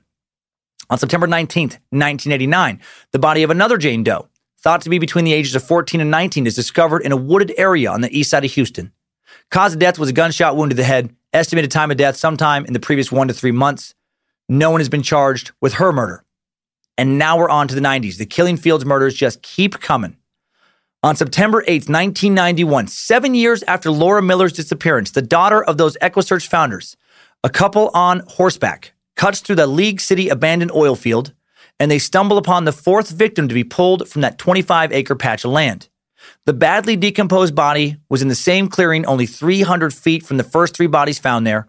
This is the unidentified Jane Doe, recently identified as 34-year-old mother of 2, Donna Prudhomme. Like about 90% of the other victims we've talked about from the 80s and now 90s, even though she was a little older, she was under 130 pounds, under 5'6", had long light brown hair. I didn't include size and hair color with all the previous victims, but researching this, it was consistently, like almost every single one of the girls and young women who were murdered or went missing were between 4'11" and 5'6", weighed between 100 and 130 pounds. They were considered usually very pretty and almost always had long brown hair. If many of these killings were the work of one serial killer, he clearly had a type. While 1991's investigators couldn't figure out this girl's identity, they did come up with a prime suspect for her murder and the murder of many of the other girls and women from the previous decade, one Robert Abel. Robert Abel, interesting dude, retired NASA engineer with top security clearance who'd been working on America's space program since the early 60s. So he does look a little bad right now. He was clearly a member of the Baphomet-worshipping Illuminati who helped fake the fucking moon landings. Wake up, sheeple! Obviously capable of murder. No, I don't actually believe that. It's a little nod to a recent moon landing conspiracy suck. Abel helped engineer the Saturn rocket that carried astronauts to the moon. If you buy that sort of shit. Abel leased acreage near the League City killing field beginning in 1983, the year Heidi Fye disappeared. He'd also taken a strong interest in the murder cases, at times lending horses to investigating officers and giving them unsolicited advice. In 1990, the year before Donna Prudhomme's murder, Abel purchased the 11 acres directly adjacent to the killing field, opened Stardust Trail rides, guided horse rides, clearing away brush for paths through the woods, and installing picnic tables. Abel also fit a new profile drawn up by FBI Behavioral Analysis Unit profilers. The FBI believed that the man using the killing field as his private dumping ground was a methodical, organized, sexual serial killer, one with high intelligence who probably had a long history of abusing animals. Well, married 3 times, 2 of Abel's ex-wives told police that he was very violent with animals, allegedly beating his horses with pipes for even slight disobedience. Both women said Abel had a violent temper, said he would fly into rages. Neither claimed that he beat them, but his second wife did tell investigators that on their honeymoon, they got into an argument and Abel screamed at her, "If you ever deny me sex again, I'll kill you." Pretty sure that attitude doesn't generally lead to more sex. What's that saying? You catch more flies with honey than vinegar? I think that works for vaginas as well. I think if the nicer you are, the more vaginas come your way. Or the more often a vagina comes your way. To clear that up. Based on Abel matching the FBI profile and his alleged history of abuse, the League City Police got a search warrant for his property in November of 1993. They found 22 caliber guns and bullets, the same caliber used to murder Donna Prudhomme. They found some human teeth, which I don't think is a big deal. I'm actually wearing a human tooth necklace under my shirt right now. I think it's cool. Newspaper clippings about the murders, boxes of nude photos. The teeth, they reasoned, could have been souvenirs taken from the victims, or you know what? Fucking part of a nice, sexy tooth necklace. Listen, judgy people, we can't all afford diamonds or pearls. Some of us make do for fashion with whatever human teeth we can get our dirty paws on. Despite what they did find, the police couldn't find any evidence directly tying Abel to the Killingfield murders. They couldn't link the teeth with any known murders. By the way, not illegal to have a little stash of choppers, no matter how creepy and guilty that makes you look. The bullet removed from Donna, either due to being exposed to acid while the body was being defleshed at the medical examiner's office or from just weathering in the field, no longer bore identifying marks that would have indicated whether or not it could have been fired from one of Abel's guns. While not a shred of hard evidence positively tied Abel to the murders, Tim Miller, in a 1999 interview, said, "There are many days when I think about driving over there, putting a gun to his head, and pulling the trigger. When I'm near him, I feel like I'm in the presence of evil." And again, that's an EquiSearch founder. Clearly, this guy rubbed some people the wrong way, and there was a lot of suspicion around him. Robert Abel died in 2005 in what seems to be a suicide. A train struck Abel as he drove an ATV over a railroad crossing. The train engineer later, told investigators that Abel had braked next to the rail crossing, watching the train, and then just, popped out there at the last moment. Some think he killed those women in the 80s. Others think it may have been a ranch hand working for him. Mark Roland Stallings. More on Mark in a bit. Another interesting suspect. Let's jump back into the 90s murders right now. On April 16, 1992, the body of 21-year-old Maria del Carmen Estrada was found behind a Houston Dairy Queen. She had been walking to work when Anthony Allen Shore, that son of a bitch we've already talked about, that known serial killer founder, Shore would later say in court that she, quote, freaked out when he made sexual advances towards her, but that he was able to overpower her, rape her, and strangle her. On May 13th, 1994, 16-year-old Trellis Sykes gets abducted on the way to school in Houston. Her dead body is found later the same day in an area field. Her killer remains unknown. The body of another one of Shore's rape and strangulation victims, 16-year-old Dana Sanchez, is found in Houston's Northview Park. The last time she was seen alive, she was talking to her boyfriend on a payphone, told him she planned to hitchhike to his home but never arrived. On August 7th, 1994, the body of yet another one of Anthony Shore's victims, 9-year-old Diana Raballer, is found in Houston. Her mom had sent her to a nearby convenience store to buy some sugar, and then she'd been raped, beaten, and strangled. On February 3rd, 1996, the bodies of 14-year-old Lynette Bibbs and 15-year-old Tamara Fisher are found. They disappeared 2 days earlier. The remains have been dumped on the side of a rural road near Cleveland, Texas. They were last seen leaving a teen club in Houston on February 1st. Their bodies were both found partially clothed. Lynette had been shot twice in the back of the head, once in the thigh. Tamara had been shot once in the head. Their murders remain unsolved. So many murders. On March 5th, 1996, 13-year-old Crystal Jean Baker disappears from a convenience store in Texas City, where she stopped in to use a payphone. She was calling a friend, hoping for a ride to a friend's house in nearby Bayou Vista. Her friend couldn't pick her up. And then her body was found a few hours later under the I-10 bridge over the Trinity River. She had been strangled, beaten, sexually assaulted, and killed by ligature strangulation. Her face in particular had been badly beaten. The closest highway from where she was last seen was I-45. Random trivia, Marilyn Monroe, a.k.a. Norma Jean Baker, former sex subject, was Crystal's great aunt on her father's side, and everyone always said how Crystal looked like a young Marilyn Monroe. Police ran a DNA test on some of Crystal's fingernail scrapings and on the semen found on the flower dress she wore that last day of her life, and they got a match. It was 29-year-old Kevin Edison Smith. Kevin had been arrested before in Louisiana. That's why his DNA was in the database. There were no sex offenses or truly violent crimes on his record. He grew up in various little towns bordering I-45, spending most of his childhood in the Texas City area, graduated high school in Galveston. Smith confessed to killing Crystal, but claimed it was accidental. Again, it's not his fault. He said he was just sitting on a bench outside a little corner store with some other smokers, enjoying a cigarette with his beer, when he saw a girl walking down the highway. He then bought a 24-ounce beer for the road, drove off in his green Chevy extended cab pickup truck, approached Crystal, offered her a ride. Smith said he thought Crystal was 18 and possibly a prostitute. and that he charmed her into the back seat and then wanted her to give him a blowjob. He said she didn't want to give him a blowjob, so he forced himself on her, and then she fought him, kicking and biting. He said then he started choking her, but didn't mean to kill her. But then he said, the next thing I knew, she stopped breathing. Reading about this guy reminded me how important it is to be a good parent. I know that might sound random, but some of these criminals, I almost feel sorry for them because of how fundamentally fucked up their view of reality is. Like when you read this dude's full confession, you can tell that he just expected the cops to have a very different reaction than he did. Like he thought yeah, I was just doing some pretty normal stuff and she kind of reacted crazy and things got out of hand. Like the police are going to be like, wait, what? What? Hold up, kid. She wouldn't give you a blowjob. That's fucking crazy, Kevin. I mean, you said you'd pay her, right? And then she got in your car. She drank some of your beer, right? Okay. Well, you know what? We're sorry we brought you in today. I mean, I don't really see a crime here.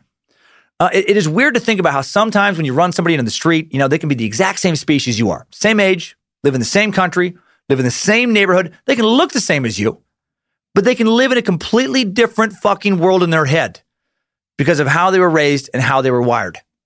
Or how they are wired, I guess. God, just the way some people talk. It's like, hey, man, yeah. No, here, let me tell you some stuff. This is no big deal. I thought she was a prostitute. I thought she was old enough. Sure, I was slapping around, as one does when they pick up a woman. Investigators interrogated Kevin about some of the other I-45 murders, but he denied there were any more to discuss. He was charged and tried for the rape and first-degree murder of Crystal. The jury did not buy his, hey, I thought she was a prostitute, so it's okay to choke her, right? Kind of creepy defense, and then gave him life in prison after deliberating for about 20 minutes. And he remains in prison today. Hopefully will die in prison. Also in March of 1996, a 13-year-old girl was abducted at gunpoint as she was walking home from a shopping center. She leaped out of a truck in LaPorte, Texas. Police officers happened to be driving by the truck, witnessed the girl falling out of the truck. The officer attended to the girl, which sadly did allow the driver to get away in a green Ford Ranger. The man was described as being 35 to 45, 6 feet 2 inches tall, with gray and black hair and a beard. Neither the man nor the truck were ever seen again after this incident. On April 3rd, 1997, 12-year-old aspiring ballerina Laura Kate Smither disappeared while jogging near her home in Friendswood, Texas, near I-45. 17 days later, her body is found at the edge of a retention pond in Pasadena near I-45. Nude except for one sock, head decapitated. Dark-colored pickup observed in the same area she was last seen. Her murder also remains, that's the word I was trying to say too fast, unsolved. On May 16th, 1997, 19-year-old Sandra Sapa is abducted. She was fixing a flat on NASA Road 1 in Webster, Texas, near I-45 when a man named William Lewis Reese kidnapped her by pulling a knife on her, forced her into his truck. He ordered her to undress, but she opened the passenger door, jumped out of the fast-moving truck, and lived. Reese was charged with aggravating kidnapping, and some think he also murdered 12-year-old Laura Kate Smither. On August 17th, 1997, 17-year-old Jessica Lee Kane goes missing after leaving some friends' company at Bennigan's restaurant in Webster around 2 a.m. 2 hours later, her truck was found along I-45 in Lamarck. There were no signs of struggle. Her truck was operational. Witnesses saw her walking from her parked truck towards a red Isuzu Amigo that was stopped behind her truck. Never been seen or heard from since. On November 29th, 1998, 23-year-old Tina Flood is found beaten and barely alive in the front passenger seat of Jonathan David Drew's car after police pulled him over. A waitress she'd befriended Drew at a nightclub. She died days later, and Drew is convicted for her death.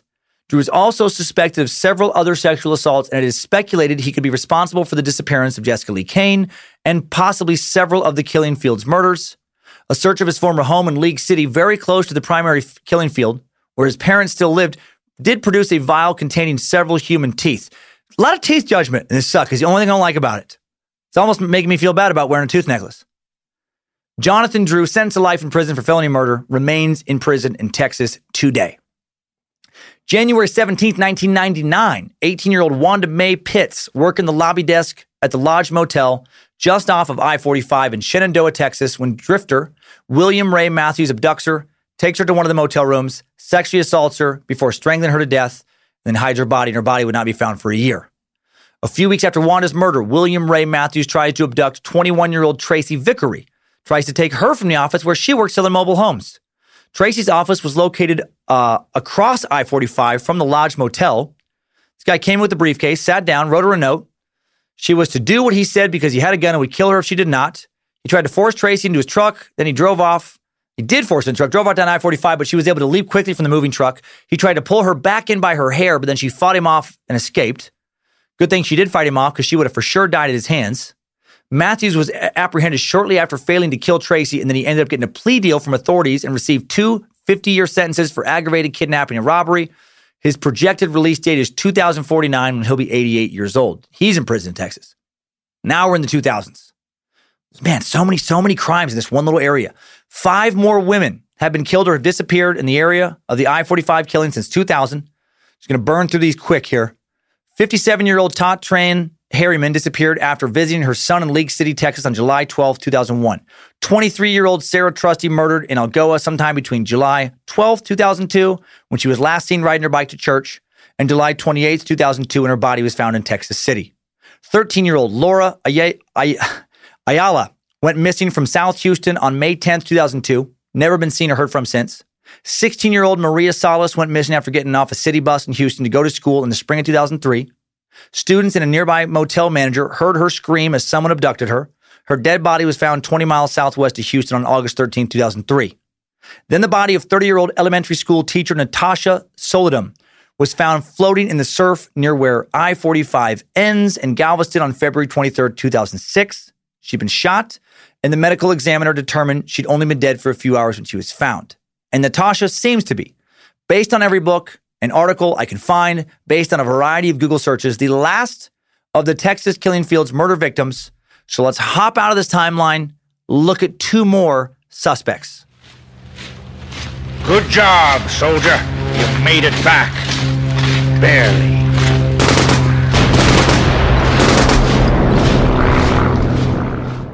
Okay, if you will recall earlier, we've been tossing out a lot of names, a lot of dates, a lot of people here, but I did say, remember the name Clyde Hedrick. I mentioned him earlier. I said he was the former NASA employee and possible murderer Robert Abel's ranch hand, the guy who definitely murdered 30-year-old Ellen Ray Beeson in 1984, this Clyde guy. He's a guy who, if you do a Google image search for him and look at any picture of him, you have no doubt about his guilt.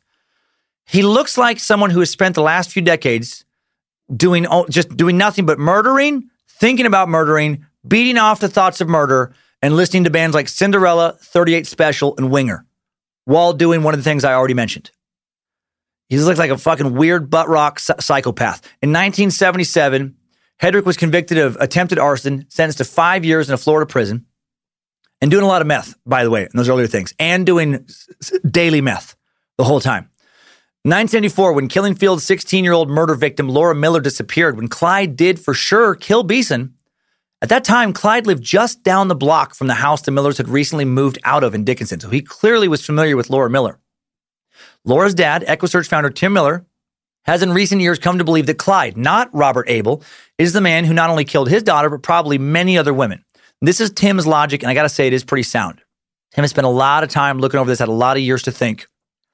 Heidi Fye, this is a name we've talked about several times, disappeared in October 1983. Known Clyde victim Ellen Beeson disappeared in July 1984. Laura Miller disappeared in September 1984. Audrey Lee Cook, that 30-year-old mechanic known until recently as Jane Doe, died sometime in late 1985 or 1986. 3 of these women's remains all found in the same abandoned oil field killing field in League City. Also, the Texas Moon Club, the nightclub where Hedrick met murder victim Beeson, was the same nightclub that Heidi Fye frequently drank and danced at. This was her place as well. They were there at the same time many times. Probably definitely knew each other. Also, on his recurring searches of the Calder Drive field, Tim Miller discovered piles of discarded tiles stripped off of roofs. Now, at the time of the murders, all of those murders, Clyde Hedrick worked for a local roofing contractor. Before he went to Robert Abel to work as a ranch hand, he worked as a local roofing contractor. Tim thinks that maybe Clyde was using the field to dump garbage from his jobs and then could also visit where he'd left the bodies of the girls.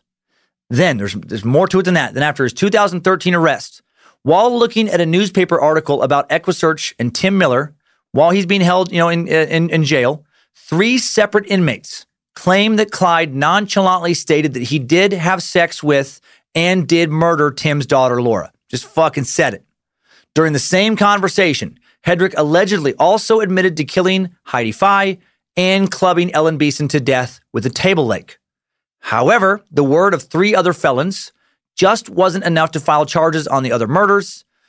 Clyde wouldn't repeat these confessions to authorities, and he hasn't been charged with those crimes. Also, Clyde was charged with involuntary manslaughter and not murder for Ellen Beeson's death because they couldn't prove that Clyde did intend to kill her. It's a shame that this obvious fucking dirtbag could live long enough to get out of prison. He's 65 right now. He's projected to be released in 14 years when he'll be 79. So that guy looks, pretty guilty. Now for one last suspect in some of the other murders, some of the later murders. Mark Roland Stallings. Stallings had been once a hired hand on Robert Abel's. Oh, yeah, so sorry. There's so many fucking dirtbags in this episode. It's hard to keep them straight. Clyde was not a later ranch hand. I kept getting, when I was doing this, going over, I kept getting Clyde and Mark kind of confused. Clyde, just weird, mullety, meth, weird roofer guy. Mark, ranch hand with Robert Abel, another creep. Possible creep.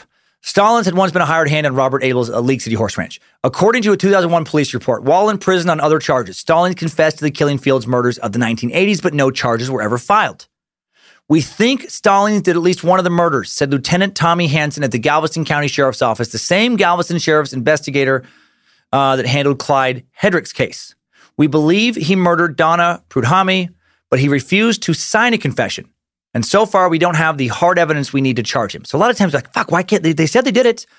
It's legal kind of red tape stuff. They didn't sign it. They didn't do it in the right way. And when it goes to court, they have enough experience to know that sadly, a lot of times these things won't stick based on defense attorney maneuvering. In the mid-'80s, Stallings was in his early 20s, married with 2 children, working as a laborer.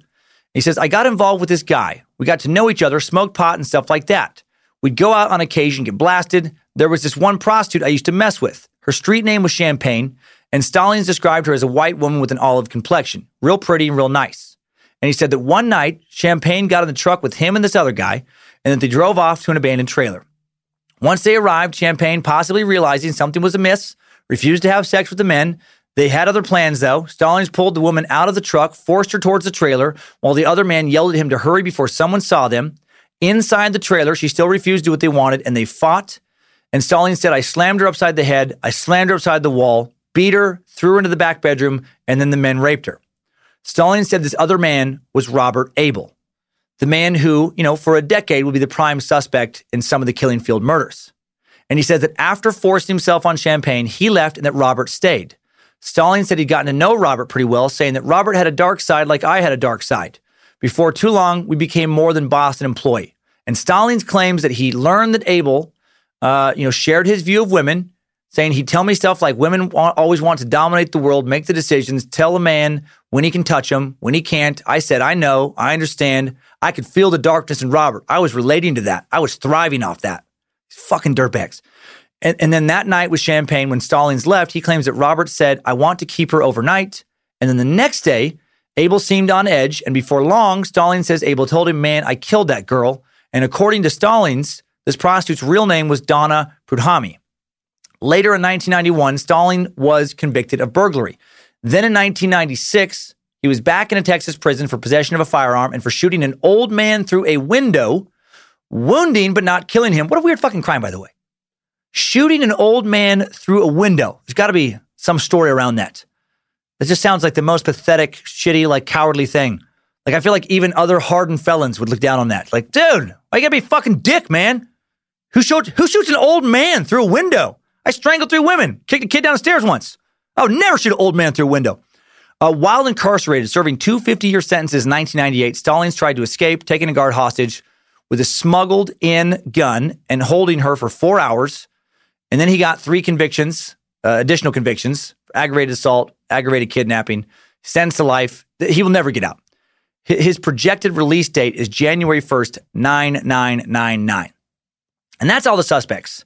So there are guys that have, there's definitely a fair amount of murders that are completely unknown, but there are a lot of guys who have confessed these murders that were in the right place, were in the right time, did commit other crimes, were committed sometimes of other murders, but just because of, legal kind of, situations, were never brought to trial and never actually convicted. So about half of these, disappearances and murders, we got a pretty good idea of who did it. And then the other half, who knows? Who knows if they'll ever be solved? And that is pretty much it for the Texas killing fields. I mean, a lot of deaths, a lot of disappearances, a lot of suspects, quite a few people put behind bars, a lot of evil. You know, like with the Alphabet murders, what disturbs me most about this suck is just the combination of the amount of victims and the amount of dirtbags involved and their just callousness towards human life in one little area in one small overall period of time. Like it's just so common in a way. And I know most people are great. Most of the world really is, good people. But man, these fucking dirtbags really stand out, I mean, God, hopefully you can't even imagine actually grabbing a young girl, pulling her screaming into a van, hitting her until she's quiet, choking her, putting a gun in her face, raping her as she fights and screams and cries, then ending her life, and then tossing out her body like a piece of trash somewhere. I mean, to go to that place in your fucking head. I've gotten several emails I've never shared over the course of this show from people saying the equivalent of, oh, it must be nice to be so judgy towards these criminals when you clearly haven't suffered from severe mental illness or been born with certain urges or been raised a certain way or been victimized a certain way yourself. And to address that for starters, yeah, it is nice. I've been very lucky in life in a variety of ways. But also to me, at the end of the day, it doesn't matter to me what mental illness you have or what you've been through if what you end up doing is something like abducting and then raping and killing a little girl. You're sick. Might not be your fault that you're sick, but you're very sick. And your sickness is going to forever cause you to hurt more innocent people. And because of that, I think you got to die. I really do. I think the only cure for your particular disease is death. And if your death deters at least one other person from committing a similar crime, to me, morally righteous. Even if it doesn't deter at least one other person from committing a similar crime, if you've done that stuff, regardless of the mental things you're going on, I don't fucking think that you should be able to stay alive. I don't. Protect the innocent. That to me is one of the most fundamentally important functions of a healthy government and a healthy society. Protect the innocent. And sometimes the best way to do that is to kill the guilty. So hail Nimrod. May all those poor girls and all the others we probably just don't even know about rest in peace. And let's get now to today's top 5 takeaways. Time Suck Top 5 Takeaways. Number 1, between 1971 and 2006, over 30 girls and young women disappeared between Houston and Galveston, an area still known to true crime fans as the Texas Killing Fields. Number 2, the most likely suspect for the majority of the 1970s Texas Killing Fields murders is Ed jerking off in front of kids in the middle of the goddamn street, all part of the program Bell. A dude who just died in prison back on April 20th. Good riddance. Number 3, Matthew motherfucking McConaughey helped catch Ed fucking animals back at the family ranch Bell when he portrayed the ex-Marine Ed shot in cold blood on Unsolved Mysteries. All right. Sleep tight, America. McConaughey's on lookout. Number 4, creepy Clyde hair metal Hedrick, the main suspect for the murders that involved bodies being dumped in that 25-acre abandoned League City oil field that gave the whole region its Texas Killing Field initial name. And the rest of the murders seem to be the result of the work of many different killers. Way too many dirtbags out there. And number 5, new info. It's going to be random, but you can actually buy a variety of real human teeth necklaces on the web. I shit you not. I was blown away with how many results came up when I Googled human teeth necklace. Actually, by the time I finished human teeth, it's apparently so common of a search that Google auto-filled in the word necklace. I know this has nothing to do with the Killing Fields, but I found it fascinating. For $36, you can buy a necklace that has 10 different human molars on it. It's on Etsy right now. One of many. And I wanted to know where all these jewelers were getting all these fucking teeth. So then I Googled, which I'm sure this put me on some kind of weird list, wholesale human teeth. And on eBay, some motherfucker known as Piara is selling a set of 68 human teeth for $170. And I'm so fucked up from doing this show for too long that the first thing I wondered when I saw that was, is that a good deal for that many teeth? I don't even know. What's the going rate on fucking teeth? And that is all for today's top 5 takeaways. Time Suck Top 5 Takeaways. The Texas Killing Fields have been sucked. I hope I did our space lizards proud. They've been trying to vote in this topic for months. These true crime mysteries always make me a little nervous because I'm so addicted to a sense of finality. Like when I watch movies, I don't like movies that have an open ending. It makes me mad every time. And like in these kind of stories, when it's just a lot of like, yeah, so there you go, they're gone. We don't know. We just don't know. I'm just always like, I don't like that as an ending, but that is the ending. That's just what it is. Dark topic for sure. Based on modern genetic detective work capabilities, we may get more endings someday. I'm guessing more and more of, just cold cases in general are going to be solved, like a lot more. And hopefully a lot more of these cases will be solved. Some of them are going to forever. The missing ones, sadly, sometimes the body's just going to decompose to the point that there's going to be nothing left. So there's going to be nothing to find to solve these. But hopefully more families will get the small consolation prize of at least knowing who did it. And hopefully in time for more people to be brought and put into prison. Thanks to the Time Suck team. Thanks to Queen of the Suck, Lindsay Cummins, High Priest of the Suck, Harmony Vellicamp, Jesse Guardian of Grammar Dobner, Reverend Dr. Joe Paisley, Time Suck High Priest Alex Dugan, the guys at Bit Elixir, Danger Brain, Axis Apparel, Zach, Script Keeper Flannery. Thanks to Heather Knowledge Ninja Rylander for gathering the best info from the best source to get me started on today's research. And next week, we focus on another dirtbag. There's one dirtbag. This week, many dirtbags. Next week, one dirtbag, and oh, what a preposterous dirtbag he is.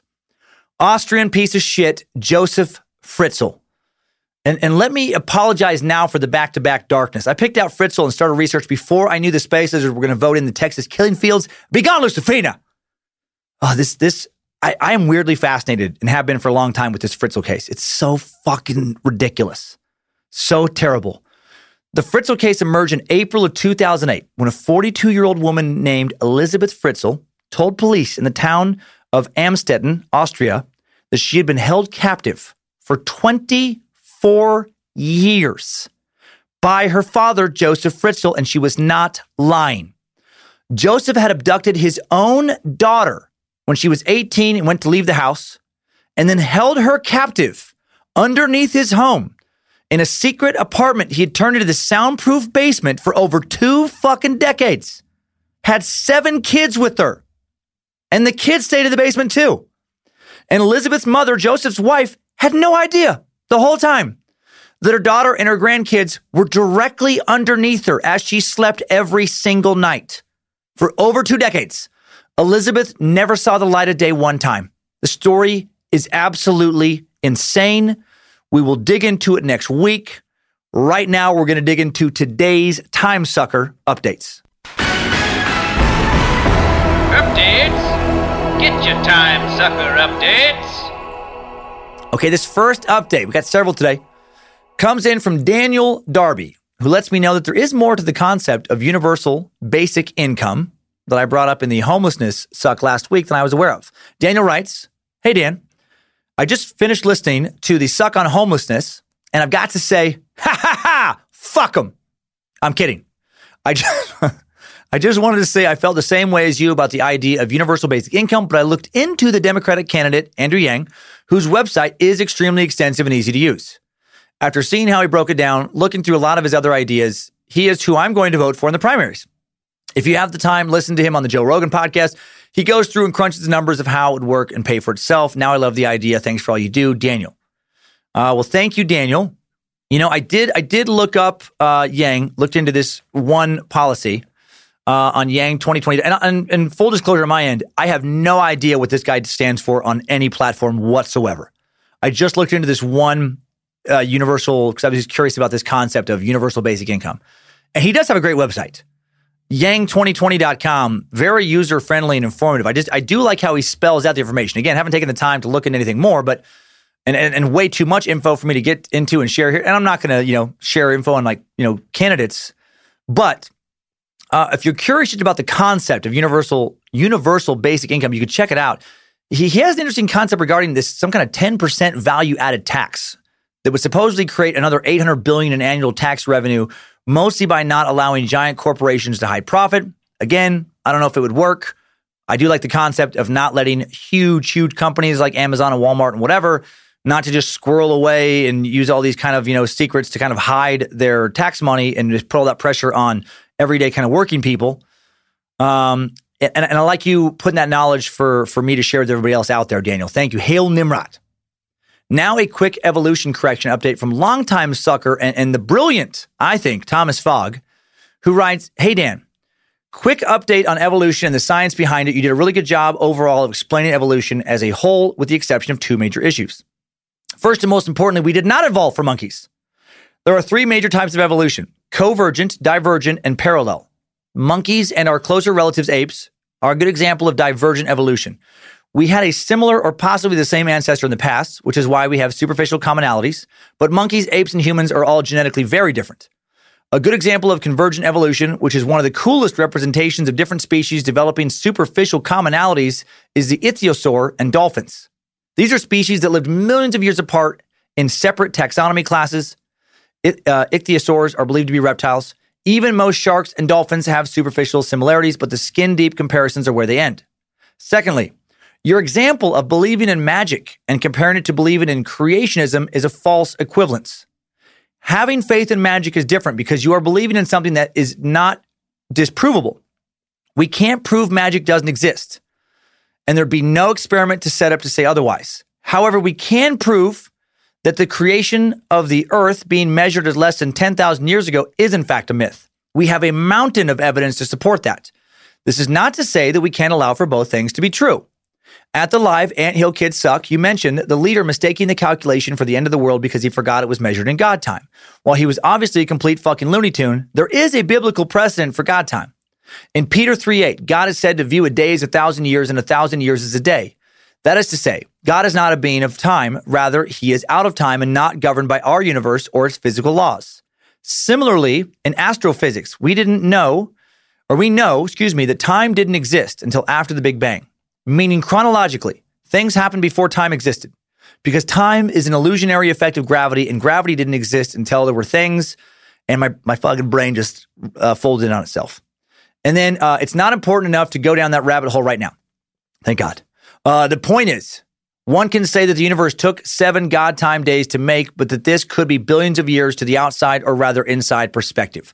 We are beings that are governed by the physical laws that are made by our universe, so maybe 14 billion years our time is less than 10,000 years God time. Just an outside perspective as someone who was raised Christian. If you really want to give yourself a headache, take some time and look into the paradoxical age of the earth because of the time-gravity differential between the crust and the core. Jesus Christ. See how relativity made a man experience milliseconds less time in space and directly compared to people who have never left the earth. I'm not asking people to give up their faith. I'm just asking that we adjust and move towards the future of STEAM, science, technology, engineering, art, and mathematics. After all, talking about teaching creationism in school is what led to the formation of the Church of the Flying Spaghetti Monster or the Pastafarian Church. If we can teach as fact what was written in a book of faith, why shouldn't I be allowed to teach kids the world was made by an invisible flying spaghetti monster with noodles for a body and meatballs for eyes 200 years ago? Sorry my emails are always too long. I just hope it gets you thinking like someone who can bridge a gap between atheists and monotheists and polytheists. Thank you for your time and all that you do, Thomas Fogg. Wow. Well, Tom, what a fucking dumb email. That was a waste of time. Fucking, what were you thinking? Usually you write in smart shit. That was fucking dumb. Ha ha! Dumb! Kidding. Kidding. That was very smart, smarter than me. I met Tom, and even though Thomas says he's no genius, I strongly beg to differ. Thomas has sent in a lot of emails over the last few years, and sometimes you just meet some buddy and you're just like, my God, this person's working at another level. I think Thomas is one of those people. If I was really a cult leader and wanted a strong mental consultant, he'd be a prime candidate. That was beautifully written as usual, Thomas. Such a great, various points to think about. I love your message of coexistence and the way you laid it all out. I love that we can have this gap bridge between atheists, monotheists, polytheists. Love it, love it, love it. Hail Nimrod, you beautiful meat sack. Hayden Nelson has another Darwin update. Hayden writes, hello, Master Sucker and Hail Nimrod. I was listening to the Darwin podcast and would like to clarify something. I would like to first say that I am an evolution-believing space lizard that is currently getting a microbiology degree. I am also Christian. The thing I would like to address is the fact that there are two forms of evolution, macro and micro. The differences between the two of these are very important. Macroevolution is defined as the evolution outside of one's set DNA parameters, while microevolution is the evolution inside one's set DNA parameters. While microevolution is basically scientific law at this point, macroevolution is an unconfirmed hypothesis at best. There are two main reasons that macroevolution is generally not believed to be a law by the scientific community. The first is the fact that DNA cannot be added to an organism. Some people would point to mutations as a means to add DNA, but in reality, all a mutation is the adding of currently existing nucleotide base where there shouldn't be one, resulting in unstable or varied proteins. The second reason that macroevolution is not held to be true is because of the lack of intermediate links. If we really did evolve from a single-cell organism through mutations, there would be intermediate links, where you can see the changes taking place in the fossil and animal remains. The problem is that almost none of these links have been discovered, and none of them have major alterations that would point to macroevolution.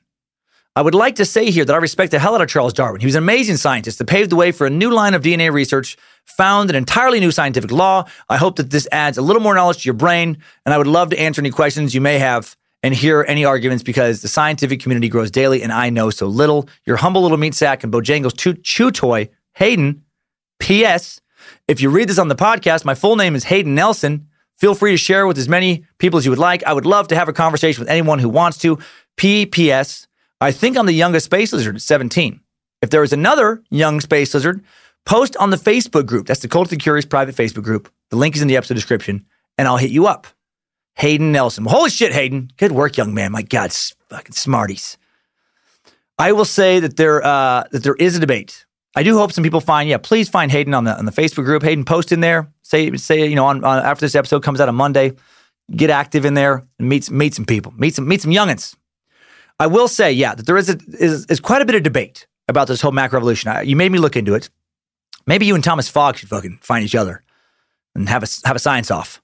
I found a post in a chat room that sums up part of the debate in a way better than I can. Someone posted, it's all microevolution.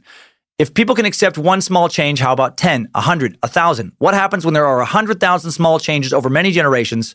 All those changes add up until you get 2 different species, and from there, a dozen different species, then new families, and finally something that does not resemble its initial ancestor at all. Does that make sense, Hayden? I'm sure you're already probably familiar with that. And I'll be honest, science was the hardest subject for me in school. I do my best, but when I get too far into the hood, I start feeling a little dizzy. I like your inquisitive nature. I like the point you raise. And is macroevolution unproven, or is it the logical result of many microevolutions? I guess that is a debate, and there are believers on both sides of this argument. Thanks for making us think. Hail Nimrod. Lot to be learned still with evolution. And now another homeless update from Time Sucker Victor Sanchez.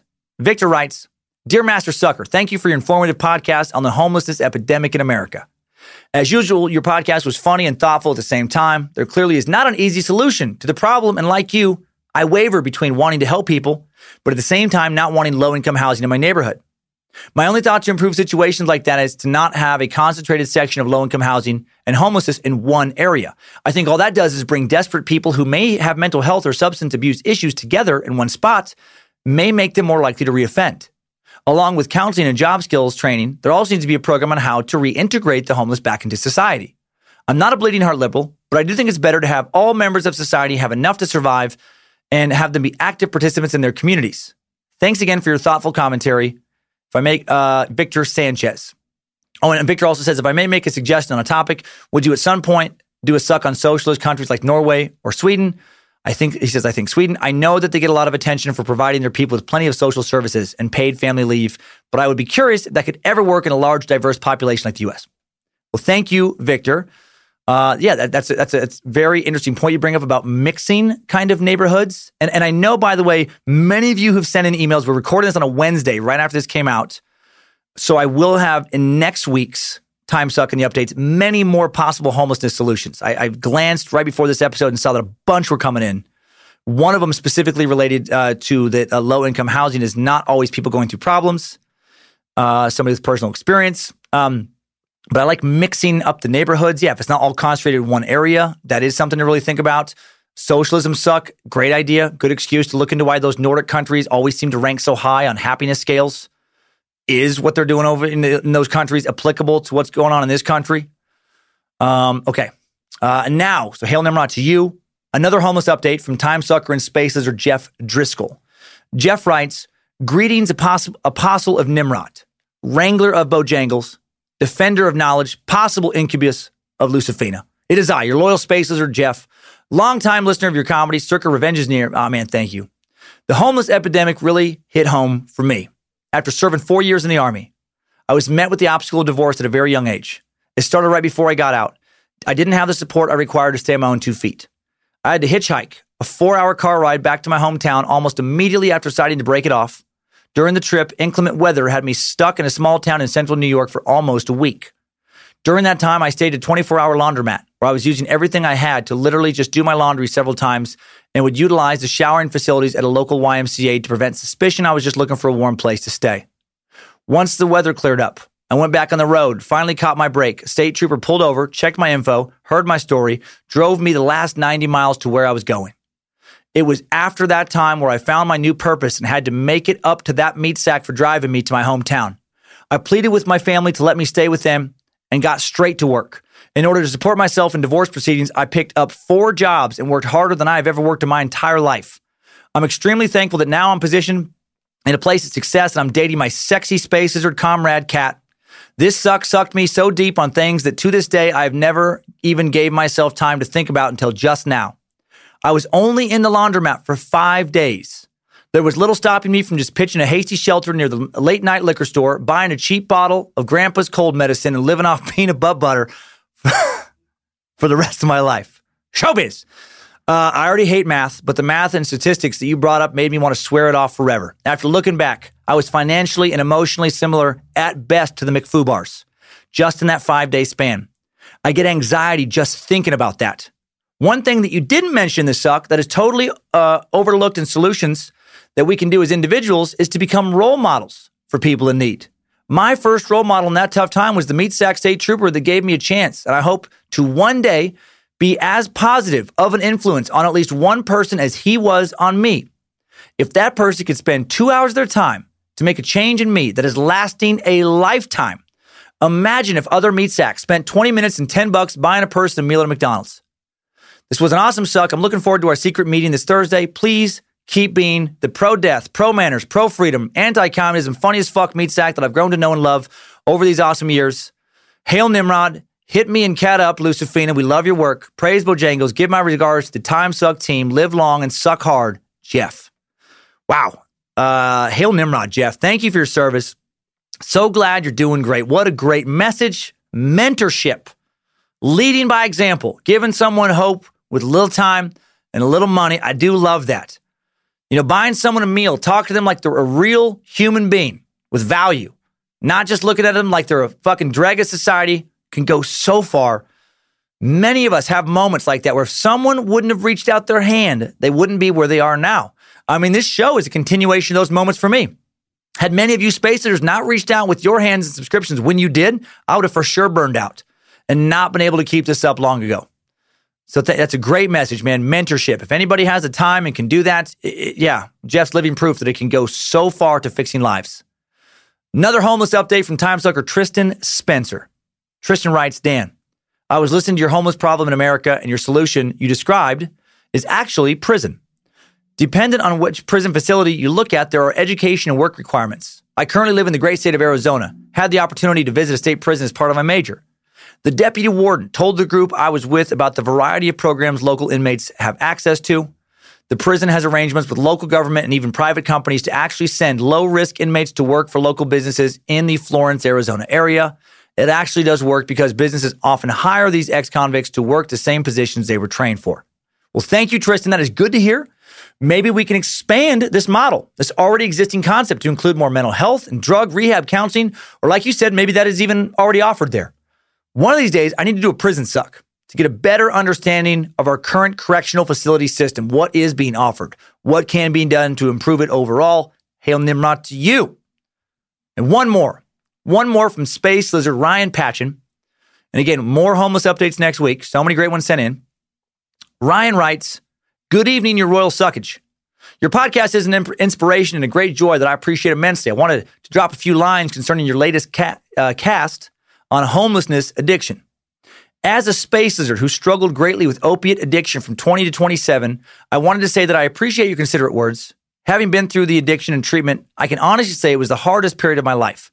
I accept full responsibility for my behavior and actions during that time, and do not try to shift the blame on others like many do. However, one item I wanted to make fellow suckers aware of is that the people don't always talk about is post-addiction life. It's easy to assume that you have a problem, you get treatment, and then you resume your life.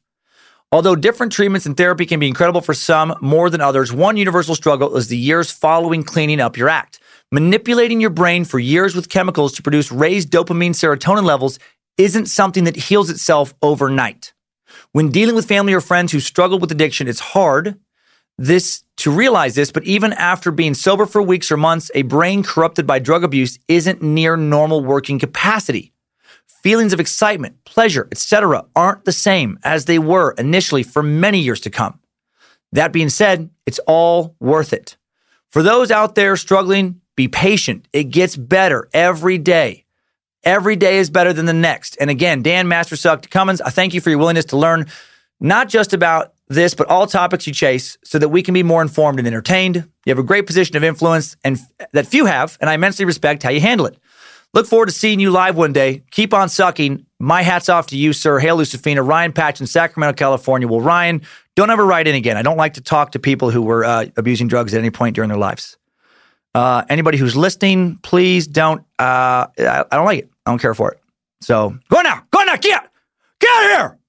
No, of course, that's fucking ridiculous. Thank you very much, Ryan. That's amazing. And I love that you shared your personal story, because that has so much more weight than anything I can share, because I can't speak in this situation from any kind of personal place. And I love that you are living proof that it's hard, that it does get better, and that it takes a long time. Because I think, we are thankfully able to reach a lot of ears right now. And think about if just one of those people gets to hear your message when they need to hear it, and it makes all the difference. Like another space as mentioned earlier, they just need that moment. They need that moment to kind of turn things around, and you may have just given somebody or several people that moment. So thanks for being an inspiration. Thanks for having a real insight into what it's like to live in recovery, for sharing your story. I'm so happy you slayed that dragon. Hail Nimrod to you and everyone else who writes in for being the best fucking group of people I've ever been around. Thanks time, suckers. I needed that. We all did. That's all for this week, Meat Sacks. Have a great week. Don't hitchhike. Don't kill any women or kids. Don't jerk off in the street. Don't participate in secret government programs that make your dad want to kill you because you're fucking farm animals. And as Matthew McConaughey would say, all right. Keep on sucking.